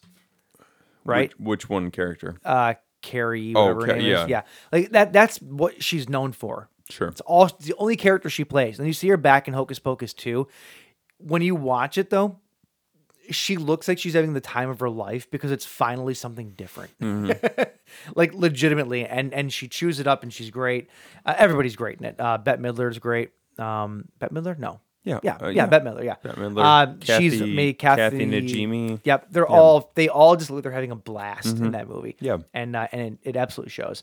Anyway though, we are getting if you're curious, we are getting a third movie. So more info on that when it comes. But I'm excited for it. Cool. Yeah. Apparently we're getting a Highlander remake starring Henry Cavill. Sign me up, please. Okay. Yeah. That's it. That's the news. Sign me up. Yeah. Oh, and it's being directed by the guy who did John Wick. Sign me up. Those are all good things. Yeah. There's really no info on this other than the fact that they're eyeing a 2024 start. So who knows? Cool. But Henry Cavill is fucking. I just like Henry Cavill in general. As do I. Speaking of Henry Cavill, I go over to my parents' house the other day. They're watching the Witcher series right now. Are they really? I don't get them sometimes. I really don't understand them. You said your mom just went crazy for Game of Thrones, right? Both my mom and dad, yeah. Yeah, so it's not... Well, that threw me for a loop, too. I'm not prepared for this late life... I want to watch all of the shows with incestuous titties. Like, that's apparently what they watch now. I don't know. Incestuous titties? Well, Specifically? That was Game of Thrones, pretty much. Well, yeah, there was a lot of incest. And there's a lot of it in Witcher, too, I think. Come to think of it. All right. So apparently they have a kink. Who knows? Hey, let Bob and Barb go off. Let them go off. Anywho, I'm into all of that. Last bit of news. This is what I have been waiting to get to. Don Mancini, creative Chucky, all that stuff. Sure. He was somewhere this weekend, and he was part of a panel. Somebody asked him a question about a Chucky versus Megan future. Interesting. Could this ever happen? Yeah. Don Mancini's reply. I'm sorry, it was during a chat, so maybe it was an online thing. But regardless, his reply was, I would say to that, stay tuned. Really? Interesting. That's all he needs to say to get everyone pumped, because Chucky versus Megan was a thing that was joked about when Megan first came out. Sure. They would be stupid to not jump on that. Yeah. In my opinion, at least, even if it was just for an episode of the Chucky TV show, right? Do something with it. And the fact that they might actually be doing it, I'm so in for. And the new the Chucky, I think season 3 just ended. Looks so good. I got to catch up on it. Yeah, I got to get caught up too. I got really behind on it, Yeah. but yeah, I'm absolutely into it, and that's your news. Yeah. That's it. Yep. Cool, man. That sounds good. I Tell me you're disinterested without telling me. Thanks, man. That sounds good. No, I'm completely interested. I thought you were going to leave me some room to continue talking about it, but you're like, oh, that's the news. So I'm just like, no, please do. Now I'm just left to just jerk off on my microphone. Please do. No, it's good. I think that like the idea of, because they obviously wouldn't go back to because the remake of Chucky was sort of a Megan thing. Yes. With the AI gone awry. They're not going to go back to that. They're going to make it the actual biological. What would you call Chucky? He's biological, right? Android. I don't know. Yeah, he's technically he's a human spirit. He's a human spirit inside of a slowly turning into a more biological, like, because as the movies wear on. Yeah. That's part of the curse, is he becomes more and more human almost. I don't know that but his body's never human though. I mean, he gets to the point where he can be, what would you call that? Like in Child's Play 2, when he gets his arm ripped off, like there's blood and there's sinew and there's, you know what I mean? It's so you've got that up against the pure AI of Megan. I think that would be. You know what I want to see in I did the Toho Godzilla series did a movie where they had their Godzilla up against Zilla from Godzilla 98, the American one. Oh no. And Toho's Godzilla killed him and destroyed him in like 2 seconds flat. Obviously. I want to see Chucky versus new Chucky. And then you just take out the new one. Continue with the old. Yeah. That's what I want to see. Yeah, I like that. Yeah. Make it happen, Mancini. We're waiting for it. All right, we're gonna take a little bit of a break. We're gonna pound some more candy. Let's be honest. Yep. And then when we're done with that, we're gonna come back, and it's time for Halloween 4 This is our first episode in a long time where we've had 2 movies and 5. Is it really? It's been like 2 months. Yeah. Yeah. We got time. Yeah. Let's get back on track. Woo. Let's get back on track here, baby. Throughout this, they'll see faces ripped apart with hooks, a man slashing himself into a bloody pulp, and graphic, macabre, torturous images that defy description.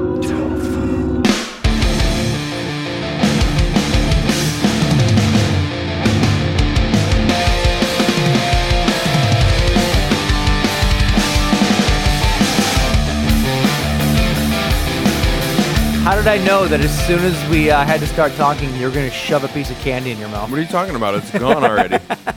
I'm good. I eat so fast, dude. Just anything that goes in that mouth, just down. Down so fast. That's it. Yeah, that's my claim to fame, baby. All right. So, Halloween 4 and Halloween 5.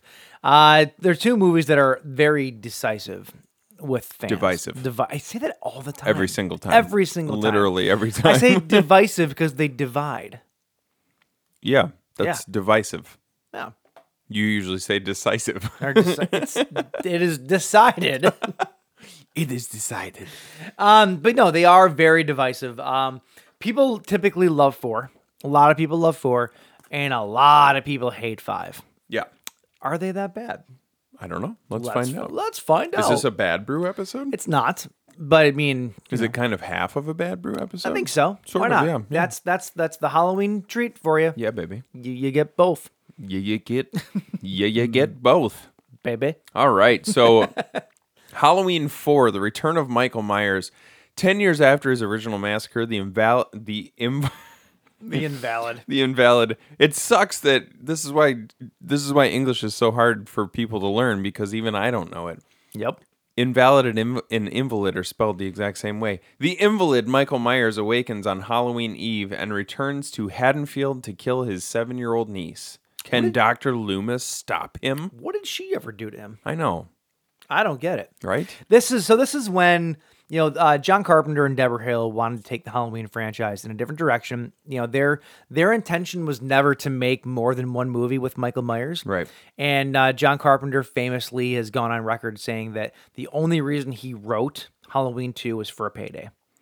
So Gotta get that Skrilla. He hated the whole like connection, like that it's his sister and all that stuff. Like it was never supposed to be that. Right. So when they got involved in Halloween 3, they convinced the studio and Akkad to basically do the original idea, which was a different Halloween story every single year. Yeah, sort of an which anthology. I still think is a great idea. Yeah. However, Halloween 3, as we all know, underperformed and became hated because Michael Myers wasn't in it. Even though it's awesome. And Mustafa Akkad decided to go back to the drawing board, go back to the well, and make more Michael Myers. Right. So Halloween 4 is what we got. And honestly, it's better for it because not only does Sam Loomis come back, but we got Danielle Harris in her very first starring role as Jamie Lloyd, which is her defining role, and now she is a horror icon because of it. Yep. So very well regarded this movie is. Very Yoda of me. Very well regarded this movie is. but no, it's got a lot of lovers and for good reason. It's not a bad Halloween movie. No, I actually enjoyed this movie quite a lot, and I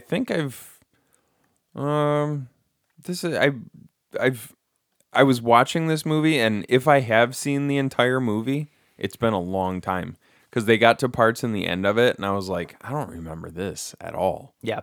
So I felt that way when I was watching both of these two. There's parts of these movies I've seen 4 a bunch of times. And I've seen half of 5. So obviously the more I get into 5, the things are going to be a little bit more sketchy for me. Sure. But even in 4, though, it doesn't matter how many times I've seen it. These movies, like for whatever reason, these middle movies don't stick with me the way that the other movies do. Right. Like it always feels like I'm watching it for the first time. Mm-hmm. I don't know why that is. Yeah. So this one starts with, so I'm a little, so at the end of 2, Loomis sets Michael on fire. Correct. And he says, "Let him burn." But then they do they put him out? I can't. Do they actually show him putting him out, or is that that's a deleted scene? I think. I think it's a deleted scene. Yeah, something like that. So Michael, now what is this? 9? Is it 10 years later? Yep. He's in this hospital. He's still all bandaged up, which doesn't make any sense to me. Because it's been 10 years. Yeah. Well, why would he still be bandaged up? That doesn't make any sense, right? Logic, yes. Logic. Horror movie logic. So he's all bandaged up, and there's a couple people who come, and they're about to transfer him from this hospital to back to Smith's Grove. Yes. From Richmond. So they're bringing him back to the place he already broke out of once. Yeah, he's already escaped this place and killed 16 people once. Let's bring him back here. Seems like a good idea. They were talking to. I heard the director talking about the movie. And like we were trying to figure out how to, how can we get Michael from point A to point B, and we landed on the whole. Oh, it's when they're moving him. That's when he's gonna make his escape. Yeah, it's the exact same thing that happened in the first movie. Yeah, in the first movie, he escaped from Smith's Grove, right? Yeah. Were they planning on? Yeah. Were they planning on transferring him? Yes. I didn't rewatch 1 this year. I usually watch it every single year, and I didn't watch it this year. And again, for some reason, I can't retain this information. But yeah, it's like, why are you taking him back to this place where he's already familiar with the getaway? That's a horrible idea. Maybe, I would say maybe Loomis wanted him back there because that's where the hospital that he worked with him at. But why would Loomis want that? And then also, he's a vegetable at this point. So they think. Don't talk about the fact that he has living relatives in front of him because it's going to piss him off, even if he's a vegetable. And that's what happens. They talk about him having a living niece, and all of a sudden he's like, "Oh, I guess I'll come back to life now and find my niece." So he escapes once again from the. He causes a crash in the ambulance, escapes, makes his way back to Haddonfield. Dr. Loomis catches wind of this. And I love Dr. Loomis. He's one of my favorite characters in all of horror history because of how over the top he is. He's just so dramatic about everything, which, for good reason, because he is hunting this monster essentially. This whole series, but he's so over the top, and I love it. I feel like the argument can be made that this entire series is more about Dr. Loomis and his story than anybody else's, including Michael Myers.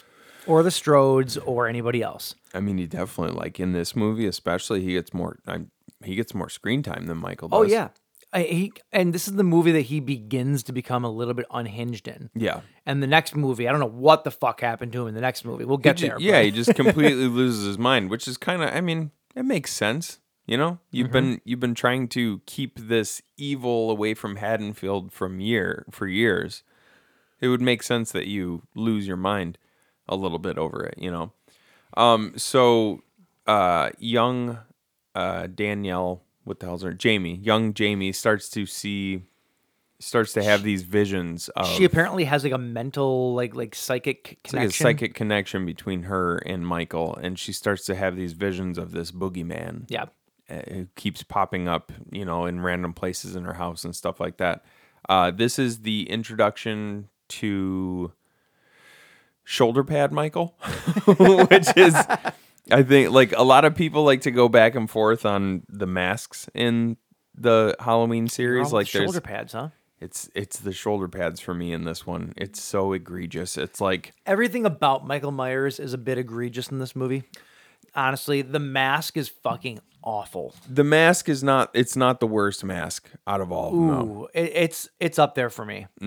I see. Like there for me. There's one thing I do like about the mask in this movie is that it's just absolutely stark white, which helps when it's, you know, when they do that cool little trick with Michael where he's standing off in the shadows and they'll have just a little bit of light on his face suddenly. Sure. It helps with that. And this mask is like particularly emotionless. Like some of them have a little bit more emotion, like a little bit of furrowing in the brow and stuff like that. This one is just completely blank. And it makes it a little more unsettling. I think if he didn't have the shoulder pads, it would work a lot better. Every mask in the original series, though, past part 2, sucks. Like none of them are good. They're all terrible. I never realized that part 2 was the same mask as part 1. Same exact mask. It's just that the actor had a bigger head, and so it fit him tighter. Well, that and the mask was like literally deteriorating in part 2. It sat under what's her face, Deborah Hill's bed for like something like that, yeah, for a few years, and she was a chain smoker, so it got all yellow and shit. And yep. Yeah, I never realized though, because people have always talked about Michael in the second movie and like, oh, it's Big Head Michael. And it was the same exact mask. It's just that it fit. What was his name? Dick Warlock or whatever his David. Was he in 2? Dick Warlock, I think was, because Tony Moran was the original, right? And then Dick Warlock was the second one, and he just had a bigger, fatter head, and it fit his head a lot tighter, which made it look different. This movie, the mask isn't great, but I would say it's better than 5 for sure.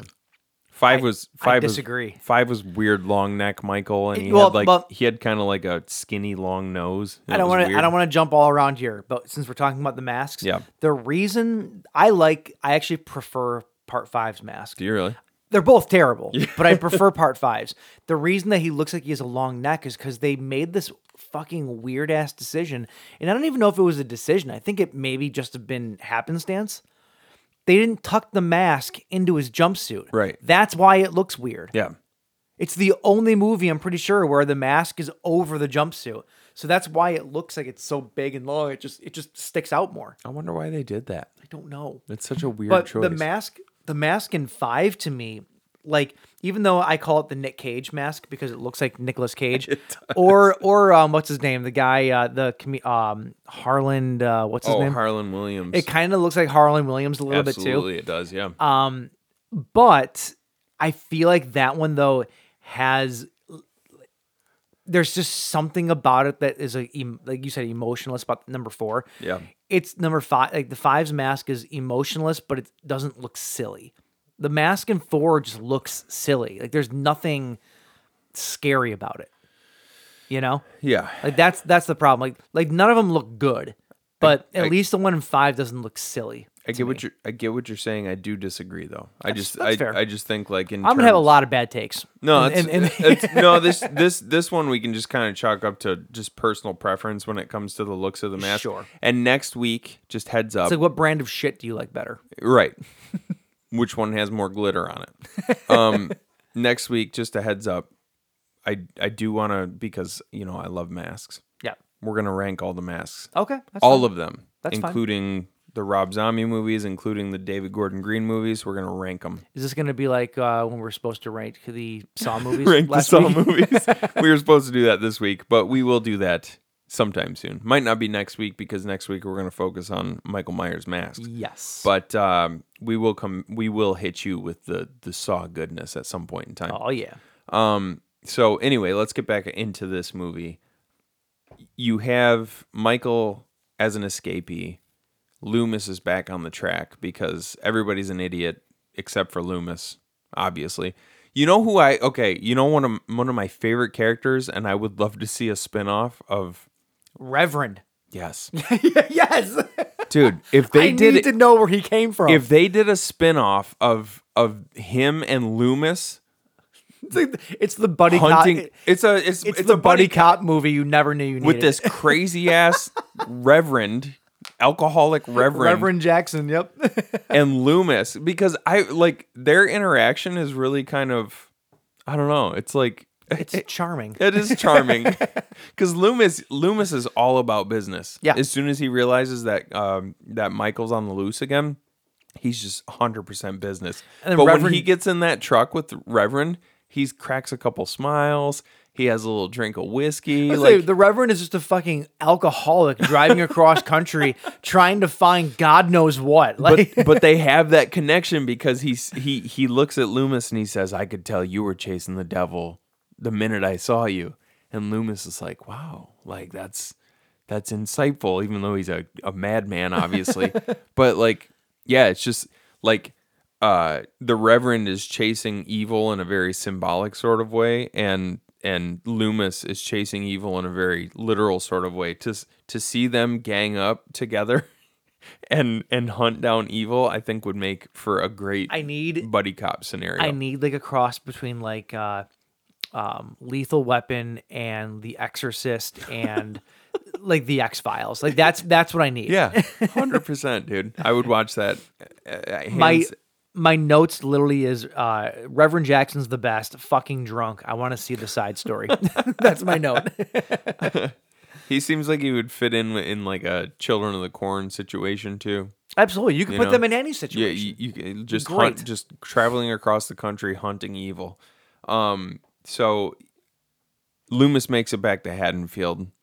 You now have Jamie, who's living with her foster family. Mm-hmm.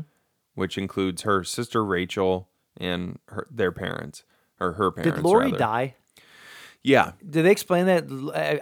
I missed it the first time watching this. I don't remember how she said they died though. Was it because it was her and her both of her parents died? Was it a car wreck or something like that? I can't remember. I'm gonna look it up.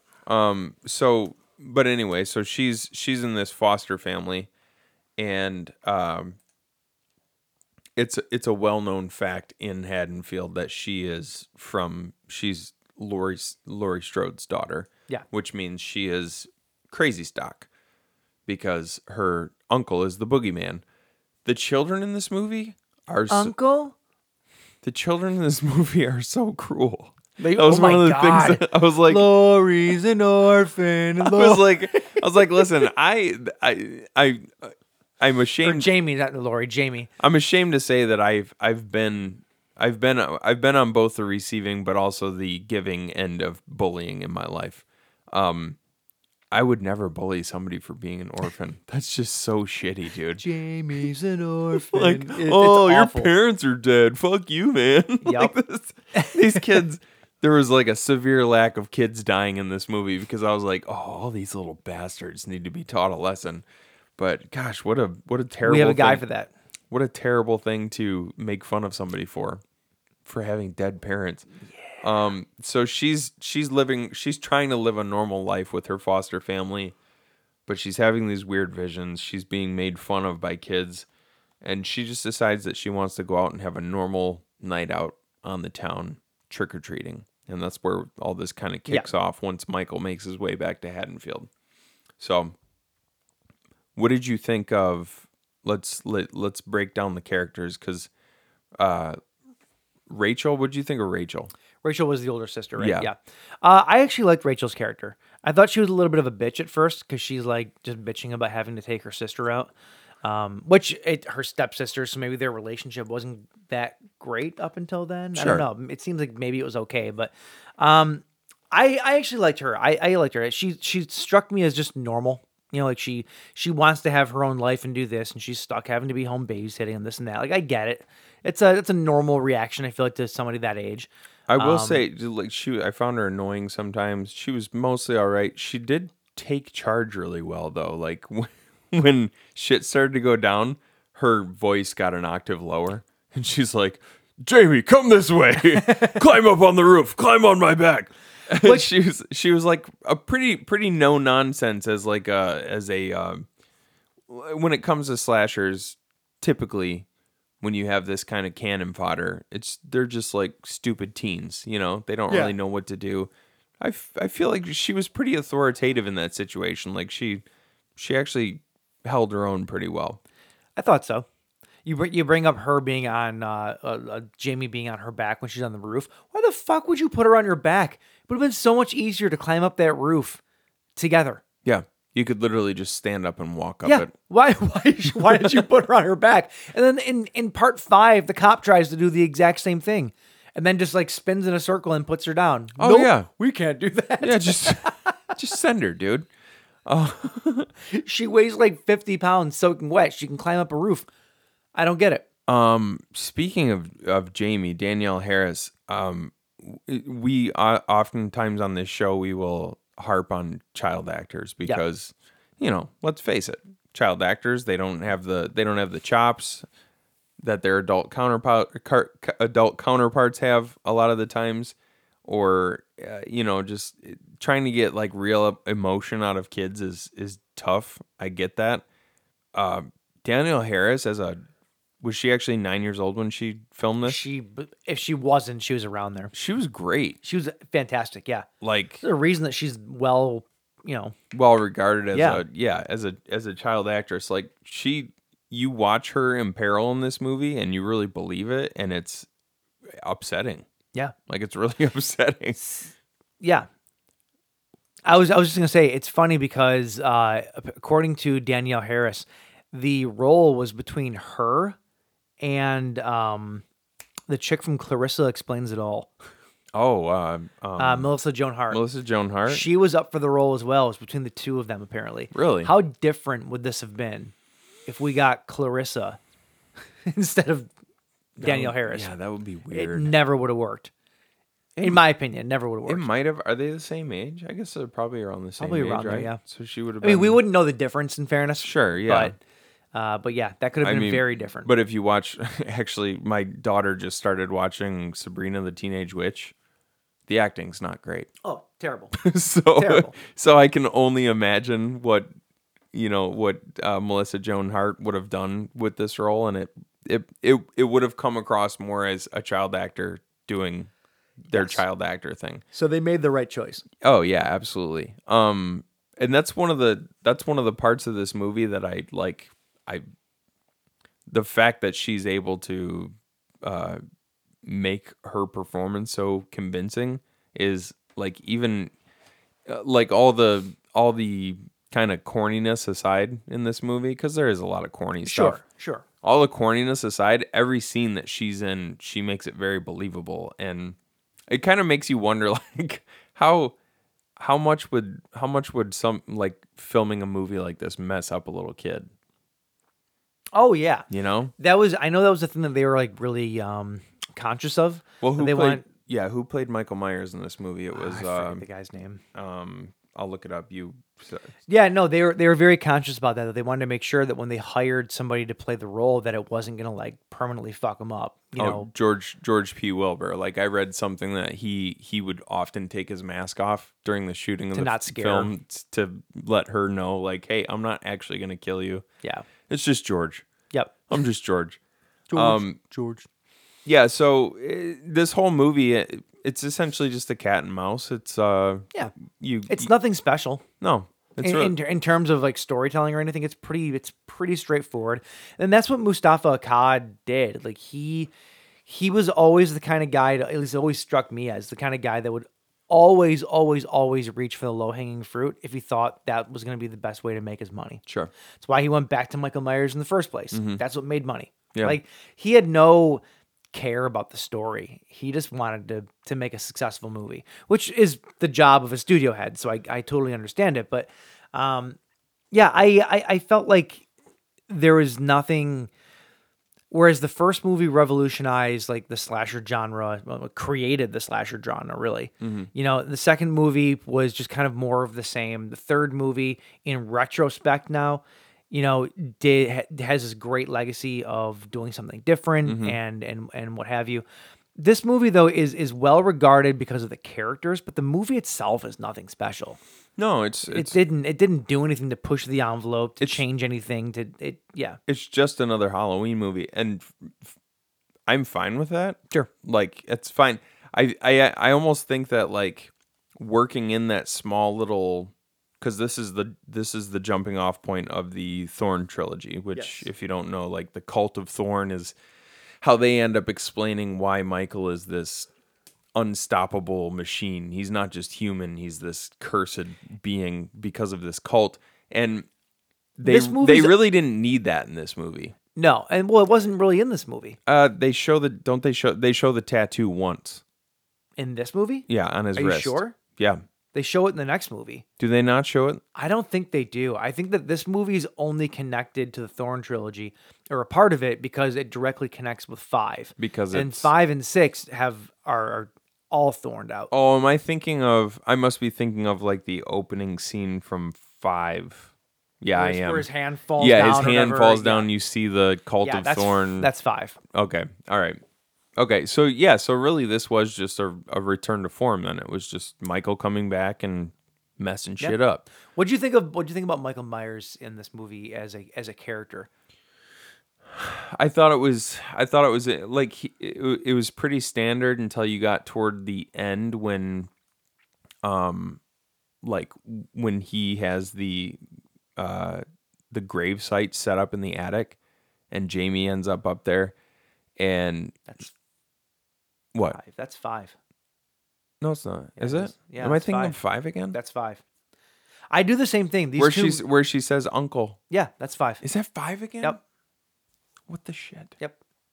Because they use her as bait, and then he comes back to the house or whatever, and she's running around. She can't figure out what room it's in, so she goes to the attic. Oh, because 4 ends up they're in the house, and then they escape the house. They fall off the roof, and then they go to the school. Yeah. Oh, and then and then 4, the thing that we skipped over is there's also a mob of like angry rednecks. Yeah, so who are out hunting Michael at the same time. One of my takeaways from this, I never realized it before. You know, I gave Halloween Kills a lot of shit because I thought that it didn't really fit in the series. That they just remade this plot point of Halloween 4. Oh yeah, yeah. That's all it was. Because it's all about the mob mentality. It's all about the people taking charge. I actually really like... And they did that in 2 as well. They did that in 2 a little bit because there was a group of people who had gathered outside the Myers house. A little bit, but this one felt more like it. This one was actually like a mob of dudes out on the streets hunting for Michael and shooting at whatever they saw, and they end up killing... I actually like an innocent bystander. And there's there's a specific group of guys that are at a bar, and they go to call the police station, and nobody picks up. And the guy's like, the bartender's like, nobody never picks up at the police station. Something must be wrong. Let's go, guy. Yeah. Like, they're really standing up for their community. Like, they're worried. They might be a little bit misguided, but they're genuinely worried, and they do good, and they help Jamie at the very end and everything else. Well, and I like them a lot. To that point too, this was one of the, like, in movies, cops are always some of the most frustrating characters, right? Because somebody shows up and they're trying to tell them that something horrible is going on, and they're just like, fuck you, you're crazy. I actually appreciated when Loomis shows up at the Haddonfield PD, and he walks in and he says, Michael Myers has escaped. He's coming here. He's going to kill Jamie Lloyd. And at first, the cops are like, you're crazy. What are you talking about? Michael's been a vegetable for the past 10 years and blah, blah, blah. And they go from not believing him to believing him pretty quickly.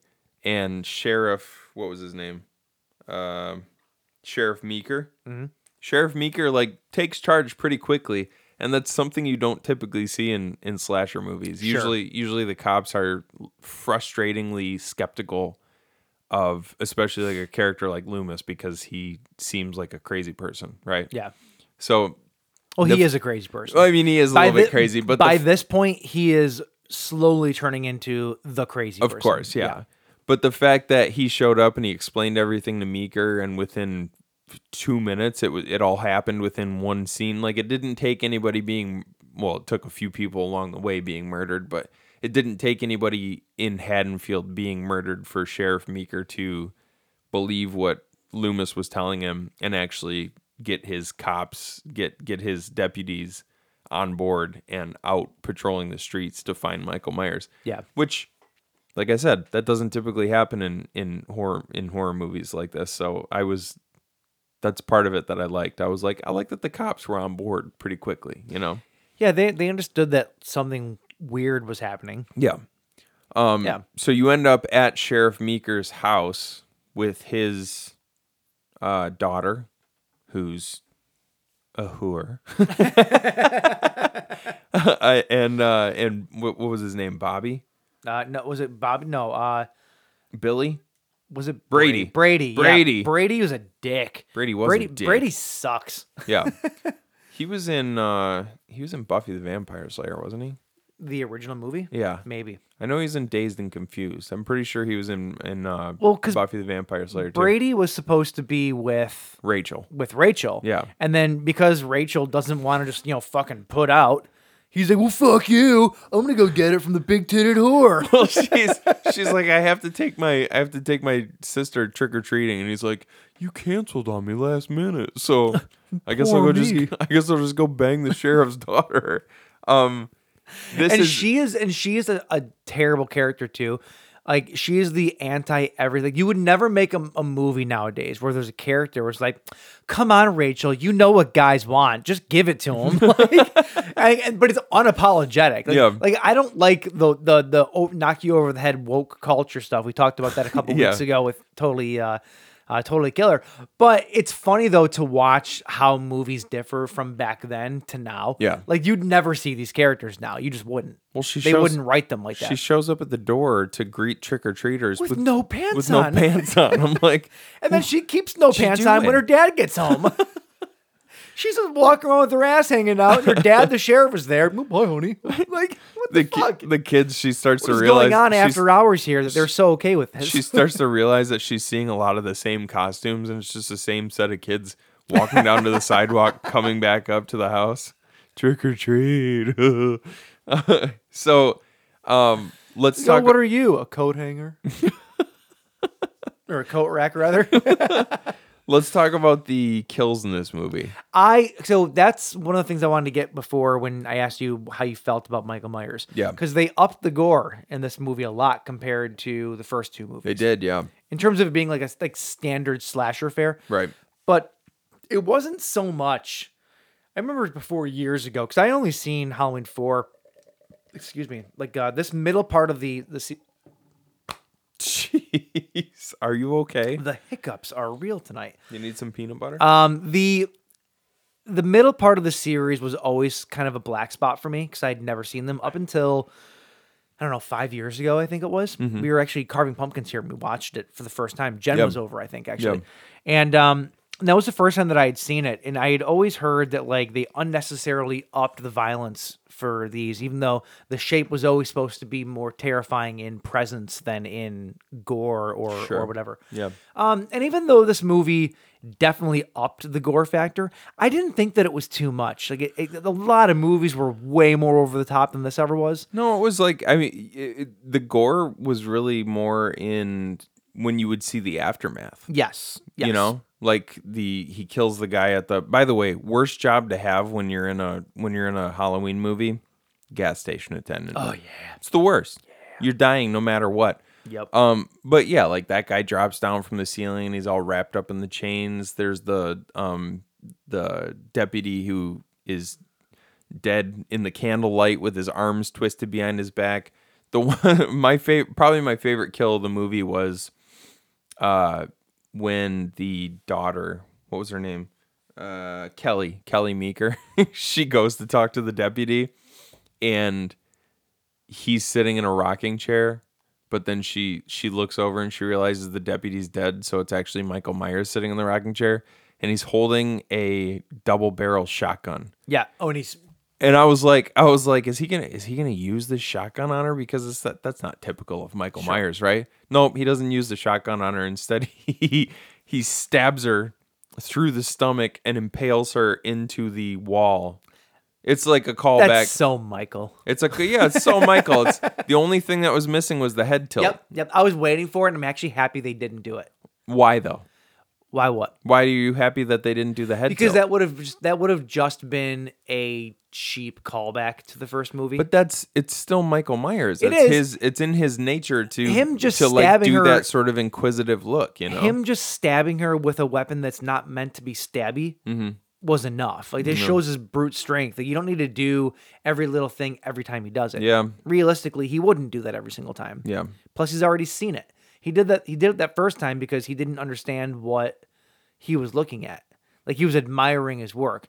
By this point, He's like a seasoned killer. Yeah, So yeah. yeah, that makes sense. You know? Yeah, for sure. You don't have a freak out every single time you taste a delicious steak the way that you did the first time. Hey, speak for yourself. I'm brother. just saying. Speak for yourself. I'm just saying. Every time I bite steak, I'm just like, oh. I think my favorite kill was actually in the very, very beginning where he just hand palms somebody's head and shoves his finger into the forehead of the chick. Oh yeah, that was weird. Like it was just brutal. Like it shows his brute strength. Was that inside the ambulance? Yes. Yeah. Yes. After she made. Yeah, he just fucking palms her head and just crushes her face with his Yeah. fingers. Like it was just brutal. Yeah. It's awesome. I loved that. I did love the shotgun one. Yeah, he had a lot of good kills in this movie, and like I said, none of them seemed so over the top to where they didn't fit. Yeah, they weren't. It was the 80s. It was slasher mania. So yeah. I'm happy we got a little of it, to be honest with you. Yeah. So you end up with Jamie and Rachel fleeing the scene. They end up in a truck where Michael attacks them. He's riding on the top of the truck. They throw him off the front, and then the cops realize that because they were all going the opposite way. They realized really fast that something bad was happening because they caught up with Rachel and Jamie pretty quickly. Yeah. And then they just waste him. They shoot him up. They've got giant machine guns and they're just lighting him up. And he falls down into an old mine shaft. Mm-hmm. Is that what that is? I know at the very end here. Yeah. Yeah. They blow him away into a giant mine shaft, and you leads think down to the river. You think, okay, that's it for Michael. He's dead. Yep. He's done. And they pull at the end. This is where Jamie, her trauma from the whole situation. I don't know. Like, so they've obviously got some sort of psychic connection. Do you think it was when she walked up to him and she held his hand? There was sort of that like transfer of. Well, that's what they. Well, I mean, if you go with that storyline, which they didn't, that was originally the plan. She was supposed to take over. It was supposed to go into her. And when 5 came around, they just Mustafa God again. They goes, no, people don't want to see her as this. They want more Michael Myers. So they changed the whole story. It was kind of like in Friday the 13th where. It's the same exact thing with Tommy Jarvis. It's the exact Tommy same Jarvis loses his mind at the end of what was that, 5 or 6? 4. Was it 4? 4, yeah. And they set him up to be a bad guy at the end, and then in the next movie he's 15 years older and he's a mental patient, but he's not a murderer or anything like that. It's kind of like that. So this is where we could probably transition into 5, right? Yeah, probably. I think we pretty much covered everything. Yeah, I don't think there's anything 4, else right? in 4. 4, just real quick recap. I liked 4. It's not my favorite Halloween movie. It's serviceable. It's fine. I can watch it. I can enjoy it. Mm-hmm. It's fine. I like other even later for I don't want to say episodes, like but, when you get into like H2O and stuff like yeah, that. H2O is great. Yeah, H2O is fantastic. But yeah, like I said, 4's good. It does its job. Now to start off, I'm just gonna start 5 off with a real bad take. Mm-hmm. I actually really like 5. I know a lot of people don't like it. I've already said that I like the mask better, at least from like the chin up, because the folded out neck looks awful. It looks like an uncircumcised dick just walking around on a masked killer. But no, that look is terrible. But I do like the actual mask itself. I don't know why. I just do. It looked like it had a nose job though. I know. I'm not even trying to defend my thoughts on this. I just look at it and I get a better feeling from it. The movie itself too gave off major Friday Part 2 vibes to me. And I don't know if it's because they spent some time in the barn, or if it was just the overall look of it, like the upstairs area. Well, that would have been Friday 3, the barn. Oh yeah, that's what I meant. Friday. No, it was Friday 2. It was Baghead Jason. That was Friday 2. No, Friday 3 is the one where the group of kids go to stay at the cottage and they have the hayloft. But I'm thinking of Baghead Jason. Baghead Jason is never actually in a barn. No? In maybe the 2009 one, he might be. I swear to God, he was. I think No. you're wrong on this. No, I just watched him, so okay. Well, we'll come back. I could be obviously Point I was mixing 4 and 5 together earlier here, so I might be mixing up my Friday the 13th. Yeah. But I'm fairly certain that Baghead Jason is never in a barn. I think That's fair. I think that all the barn scenes are in 3. I mean, okay, I'll When they take go your to the cottage. I'll take your word for it. I could have sworn that it was 2, but I'm not gonna argue with you. But yeah, no, I just felt though like this movie had major, we'll just say Friday Part 2 or 3 vibes to it. Sure. Like because of the barn, the upstairs in the house later on in the attic. I don't know why I got major just Friday vibes from that. I guess I could say, because like Jason has, and that would be 2. Like Jason has the little the altar set up with his mom's head, and there's candles burning and stuff like that. Yeah, definitely. When Jamie makes her way up to the attic, it kind of has that feeling where it's got it's like an altar almost, because the coffin's there and there's candles lit everywhere. So real quick though, before we get on here, Halloween 5 came out in 1989. It was directed by Dominique Othenin Girard, who also did the Omen 4 and a couple episodes of Red Shoe Diaries. So real pro. What up, David Duchovny? 1 year after the events of Halloween 4, the return of Michael Myers, the Shape returns to Haddonfield once again to attempt to kill his now mute niece. Well, there's a big plot point. Jamie Lloyd is now mute. She's mute after her. Maybe she got hit in the throat by a washing machine. Yeah, that might have been what happened to her. Actually, yeah, the untold story of the. I mean, it's not the craziest thing in the world. There's people who have gone mute after really traumatic I'm sure they got it from somewhere. Yeah, yeah. It's an interesting choice though. Yeah. After how good she was, like vocally and like acting wise and all that in Part 4, it's interesting to me that they chose her to then not have any lines at all for the first half of the movie. But again, she was so good at playing the role as a mute kid. Like, she's great. Like, just the emotion on her face, and she was like, as a kid who was 9 or 10 years old, being able to cry on command the way that she did, like that's pretty impressive for a child actor, you know. Sure. So Michael is saved by because at the end of 4 he gets lit up. Yeah. And he's about to die. And then he crawls into the river, which leads into a sewer system. Yeah, he takes a nice little ride down the stage 1 rapids, and he ends up in this little encampment of a bum, basically. Mm-hmm. And this guy's just a good-natured guy. He's like, oh, here's somebody who could use my help. And so he nurses him back to health. Apparently has he been laying there unconscious for a full year? This guy, here's the thing. This guy is the one, I believe, that puts the tattoo on Michael Myers' wrist. So this guy's not just a regular old dude that in his good nature, he's taking care of him. You think he put that tattoo there? It's the first time that you ever see the tattoo is when his arm flops over. But that would to me to me, I think that the implication is that Michael Myers has always been cursed. So this is just the first time that we're seeing this it? is this is the first time that we're becoming aware of it because they do show that rune in the Myers house later on. It's on the wall in the Myers house itself. They add that into it. Right. I don't know. Maybe you're right. Maybe you're right. I always assumed that it was that guy that did it, but you're right. He's different than the guy in black. It's not the same guy because he obviously kills him. So, yeah, you're probably right then.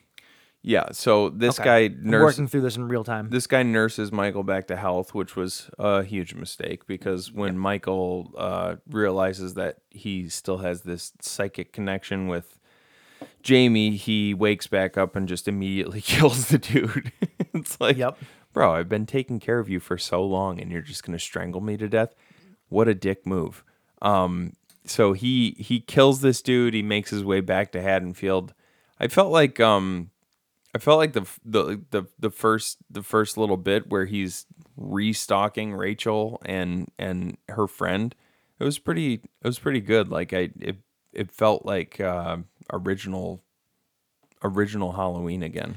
A little bit. Like you got a lot of him peering from behind bushes and shit like that. A little bit. The big thing that kills me in this movie, absolutely kills me, is why the fuck is Michael Myers just stealing every car he finds and driving around so much?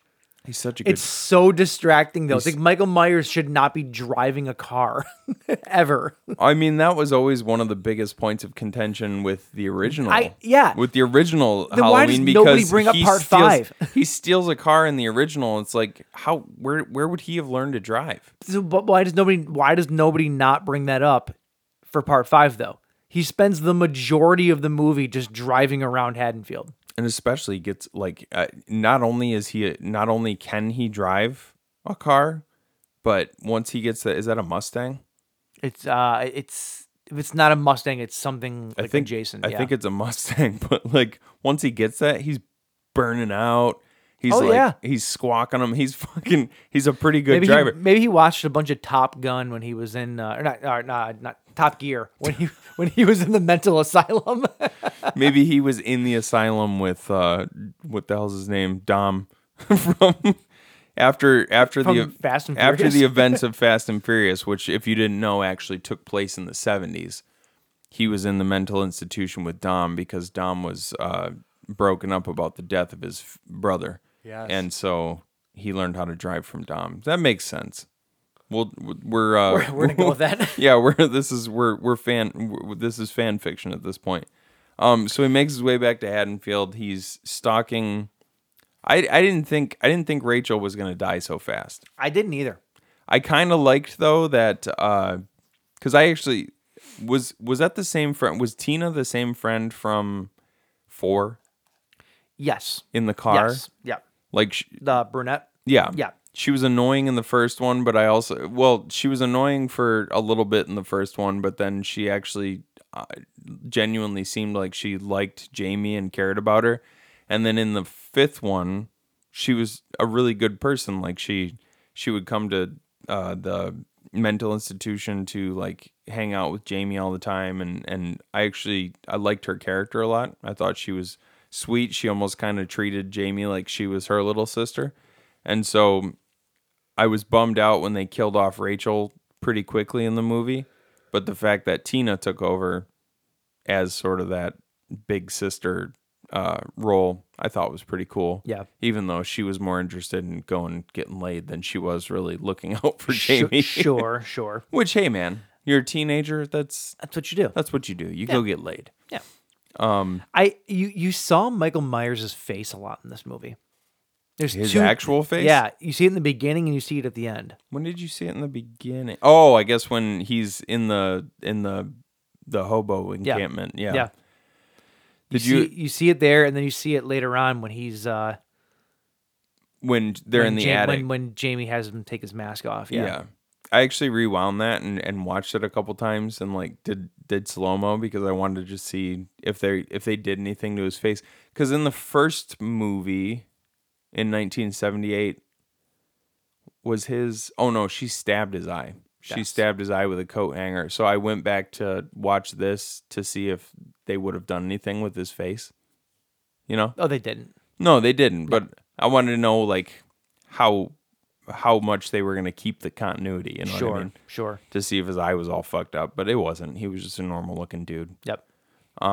His hands are all scarred up from the fire, though. Mm-hmm. They showed that. Loomis is all fucked up now in this movie. Loomis, like holy shit. Loomis is back and he's crazier than ever. He's crazy as shit, actually. And I feel like if it wasn't for Michael Myers being all killy, Loomis would be the big bad in this movie. Yeah. He's crazy as shit, and he's an asshole. I kind of like, you watch him and you're like, it looks like he's pushing Jamie too much, and he's like really getting in her face and being kind of a dick to her. But at the same time, he's like, his intentions are good. Like, he wants to stop Michael Myers because he wants Jamie to stay alive, and he doesn't want any more death around Haddonfield. So I get his motivations, but he really gets in her face in this movie and like makes her cry a lot, which made me hate him. Yeah. I'm like, dude, just like lay off of her a little bit. And the nurses in this mental institution are kind of just letting him Yeah, do. oh yeah. It's like, oh, he's the big bad policeman, even though he's not a policeman, but Yeah. like they don't bother. And then the one time that she does speak up, she's like, excuse me, Dr. Loomis, I don't think you should be doing, like, she's so timid about the whole thing. Yeah. Yeah, it's Loomis is bizarre in this movie. He is. Like, really, by the end of the movie, he's using her as bait for a serial killer and this and that, and not listening to the cops. He's going rogue. He's carrying a gun around with him. Like, he's crazy. It makes sense though. Like he knows Michael better than anyone else, and he knows Michael's motivations, and he knows what Michael's gonna do in any situation. Yeah. So, it makes sense. And it also makes sense that he would go crazy over time. Sure. In pursuit of this monster. So I know that what's his name? The guy that played Loomis. Donald Pleasance. Donald Pleasance. Yep. I know that he had a huge problem with the script and how shit his character was, how they changed him. Like, he didn't want that to be the case at all. Oh, really? He was one of the people that was like trying to be like, Jamie should be evil first off. Go with the original ending from the last movie. And, oh, really? And continue it. He was very vocal about it, and he was very vocal about not wanting his character to be this big of an asshole. Yeah. But I mean, this is how it ended up being. But yeah, he was not happy with it. Where would they have taken it though if Jamie, if that whole scene because she actually did attack the mother. That wasn't a vision. She actually attacked the mother and stabbed her with a pair of scissors. But it's weird though, because throughout the movie, like, oh, your stepmother and your stepfather want to see you and this and that, like, they haven't turned their back on her or anything. Like, there was an accident, but that was it. Right. Which is nice, to not turn your back on this troubled child. Sure. But at the same time, they stuck her in a mental institution because they didn't want her stabbing anybody else. Yeah. But where would they have taken it? I don't. If that whole storyline had played out and she was evil and she was the killer, I don't see where they would have taken it from there. No idea. There's no is there any anything you've come across where did they originally plan on going in that direction, or after 4 did they just kind of start fresh and they're like, yeah, that's not actually what happened with Jamie? Yeah, no, that was the original plan. It was, like I said, Mustafa Akkad made the call to not go that route. Yeah, and he's like, I just want to bring Michael Myers back, and that was it. But they weren't even going to bring Michael back. Well. As the main character, as the main, as the big bad. Yep. But yeah, like that was the original plan, and there was a treatment I think written for it too. Someone wrote a treatment for it with her as the killer. I know that Danielle Harris wanted to come back and do that as well. Like, she was all about it. There was still a the essence of that in a little way, because she was, at least as far as Loomis was concerned, he thought she was protecting him for some reason. Sure. She knew more about Michael. Because she was terrified and couldn't speak to him. And when he's shaking her and trying to be like, tell me what you know. I wouldn't want to tell you either, even if I did know. You're being a real dick right now. So they is this the one that you said reminded you of Friday the 13th? Yeah. Oh yeah, because they Friday 2 vibes to me. Like yeah. crazy. So the kids end up, all the teenagers end up at a party out in the middle of nowhere at a farm somewhere or something. And this is where Michael stalks them back to. Now, why is he going after them? Why is he going after Tina? Why does he end up going out to that party? There's really because his motivation is like throughout this entire thing, he's wanted to get back to Jamie to kill her, right? Yeah. So why does he go out to? He picks up Tina and he's wearing that creepy mask that she thinks it's Mike underneath the mask. Yeah. Which this was kind of a weird thing too, like Michael showing restraint and not killing her immediately and like driving her around town and wearing the mask and stuff like that. That was all so weird. That was all very atypical behavior for Michael. Yeah, it's like driving Miss Myers. But you also see the Man in Black throughout the movie, which we haven't really talked about yet. I mean, you see him. You see his feet a whole bunch. You see his feet, and every once in a while, that guy's tall as shit. By the way, do you realize that? No. How tall he was?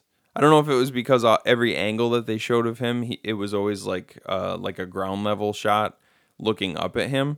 But he looked like he was about.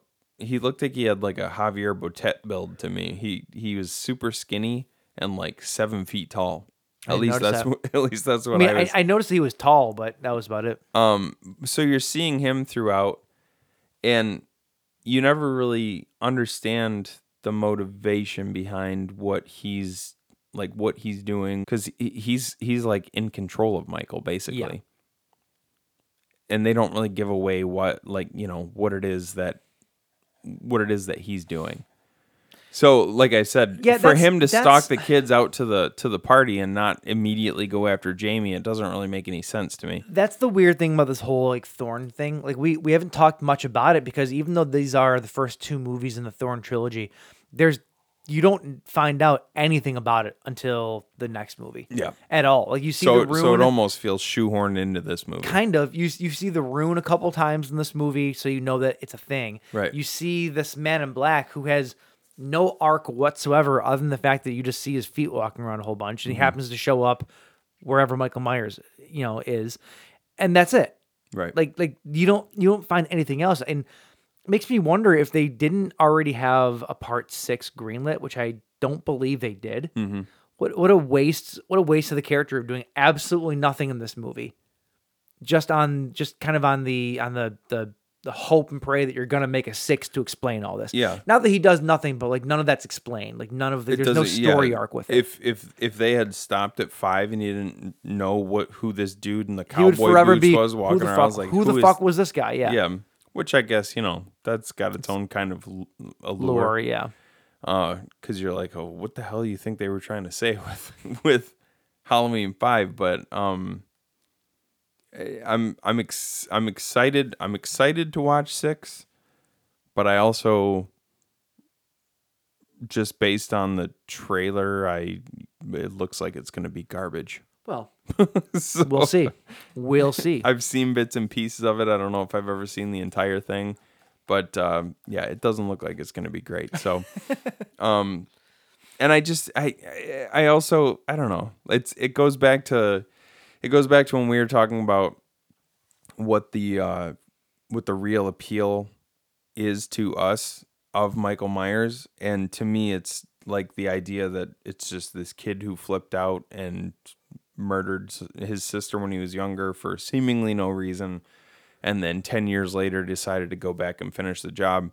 Sure. That's scary to me. Once you start adding in this, like, oh, it's a cult and he's an unstoppable machine because he's cursed, scary. it's just it just becomes kind of corny, Yep. So Too many moving parts. yeah, I'm definitely interested to see what it's all about, but I don't really have high hopes that it's gonna be real pleasing or real satisfying or anything like that. So yeah, no, I get that.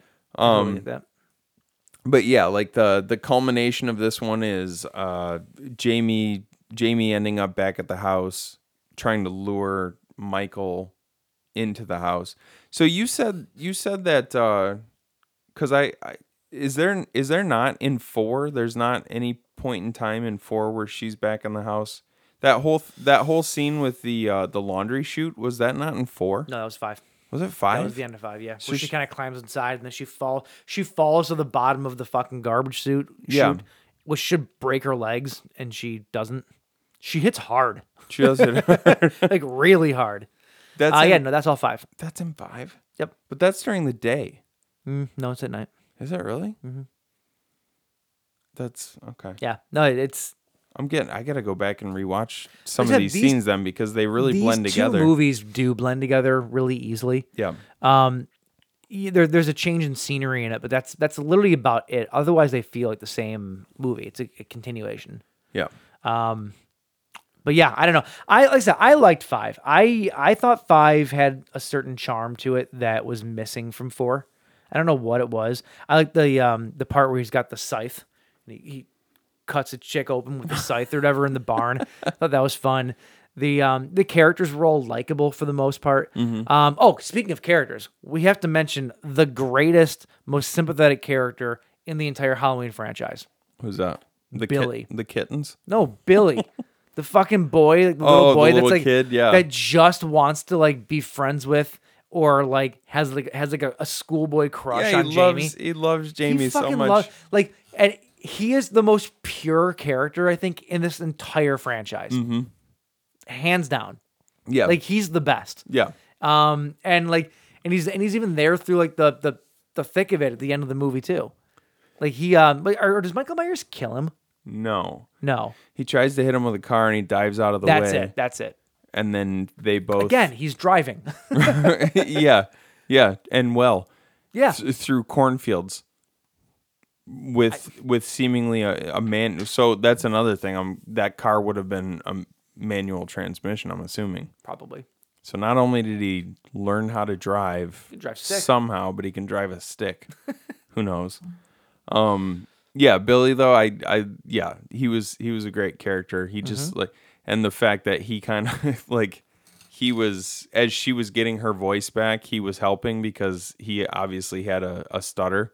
Yeah. So as she was talking with the stutter, he could kind of understand what she was trying to communicate and stuff. And he was perfectly like with it. Like he was like he waited for her, gave her time. Like he wasn't worried about it. Like he made not excuses, but stood up for her and whatnot. Like I don't know. He was he's the best dude in the entire series. It's he had like the patience and the understanding as a little kid that all the adults around her should have had, but didn't. Yes, exactly.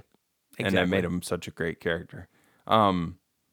Yeah, I liked both of these movies. They're not without their major faults, obviously. Sure. But I was entertained by both of them. Yeah, I was too. The whole Cult of Thorn thing is, like I said, it seems like it's just kind of shoehorned in there, but we'll see where it goes from here. Yeah. I do like at the beginning of the movie. I wish that they treated every criminal like this. If they shoot somebody down and they want to make sure he's not getting up, just throw a fucking grenade on top of his body and blow him up. Like I want to see that on the evening news. That's what I'm talking about. Yeah. Like, oh, they got the shooter today. They shot him dead, and then they blew him the fuck up with a hand grenade. Let's just make sure he's good and dead. I love that. There's a what was it too? There's a scene where Jamie. It was Jamie. She's having like a seizure, and there's a fucking nurse, right? Mm-hmm. That's there trying to take. She's having a seizure or an episode or whatever. The nurse instantly goes in, starts giving her mouth to mouth. Like she's not fucking dead. Like, what Did she? I didn't notice what that. Are you doing? She straight up gives her CPR when she's clearly breathing on her own. Like, what are you doing? I didn't notice that. These are the things I take notes on. Like, please stop. Cracks me up. Please stop. But yeah, I liked 5. I thought 5 was a little endearing. I thought it better encapsulated the spirit of an 80s slasher more than 4 did. And at this point, that's what I prefer in this part of the series. I prefer that over anything being original. That's not going to be. Sure. We're already 5 sequels deep, or 4 sequels deep. Like, it is what it is. I just wanted to feel like a fun. If I put this movie in for the very first time and it wasn't connected to another franchise and it was like a one-off, I would love this movie. Sure. Yeah. So that's kind of where I'm coming at with my my impression of it. But yeah, I liked it. I think between the two, I liked 4 a little more, but both of them I thought were pretty fun, pretty entertaining. like I said, had their issues, but Sure. I can get by issues because it's Michael Myers, and I don't care, Exactly. It's Michael Myers. Exactly. I'll always take more Michael Myers.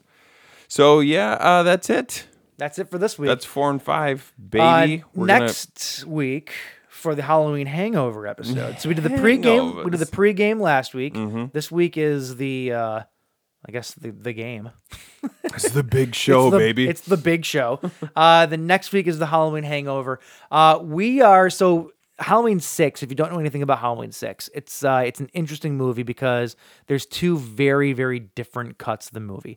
There's the theatrical cut that we got originally, but then there was the you could find it on like secondary markets or whatever. It was always a bootlegged, put together producer's cut that had like a third plus of the movie was reshot because Donald Pleasance died in the middle of making 6. Whoopsie. So they shot a bunch of stuff with him, but then couldn't finish it. So they went back and they rewrote like half the movie, reshot it. So, but they were able to cobble together the producer's cut. And when Scream Factory put out their big Halloween set, they finished it and they remastered it, the whole deal. I'm sure in conjunction with the studio, but like, so that exists now, like an actual real copy of it exists. So we're going to watch both versions of 6 and we'll do kind of a compare contrast kind of thing, see which one that we like better. Yeah. And this is going to be interesting for me because like I said, I've never seen any of 6 ever. I know there's a lot more of the Man in Black in it. There's more of the Thorn stuff. It basically is all that. Yeah, a lot of the cult stuff. Yeah. The curse of Michael Myers when we get into the curse. So, yeah. So that is what you have to look forward to next week. Plus, I'm sure lots of other shenanigans, all kinds of shenanigans. Maybe we'll have a guest or two. That's what we do. That's what we get up to on this show. Probably not. Shenanigans. Shenanigans. We could maybe have a guest. Maybe. We'll talk to some people. Yeah. Yeah. Yeah. And if we don't, roommate Jen likes, my Mama Jen likes Halloween. Absolutely, she does. So we'll see. And people like Mama Jen. They do. So not us, but we're other people.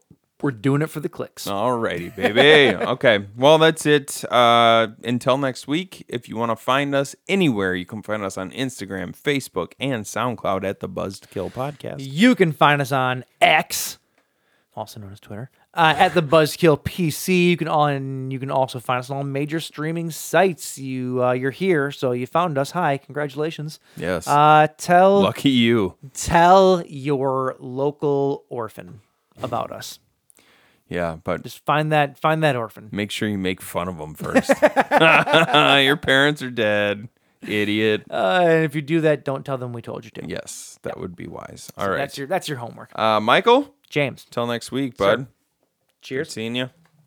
Have a good night. That doesn't make a clinking sound at all. Clinking sound at all. All right. Happy Halloween, everybody. We'll see you next week. Later.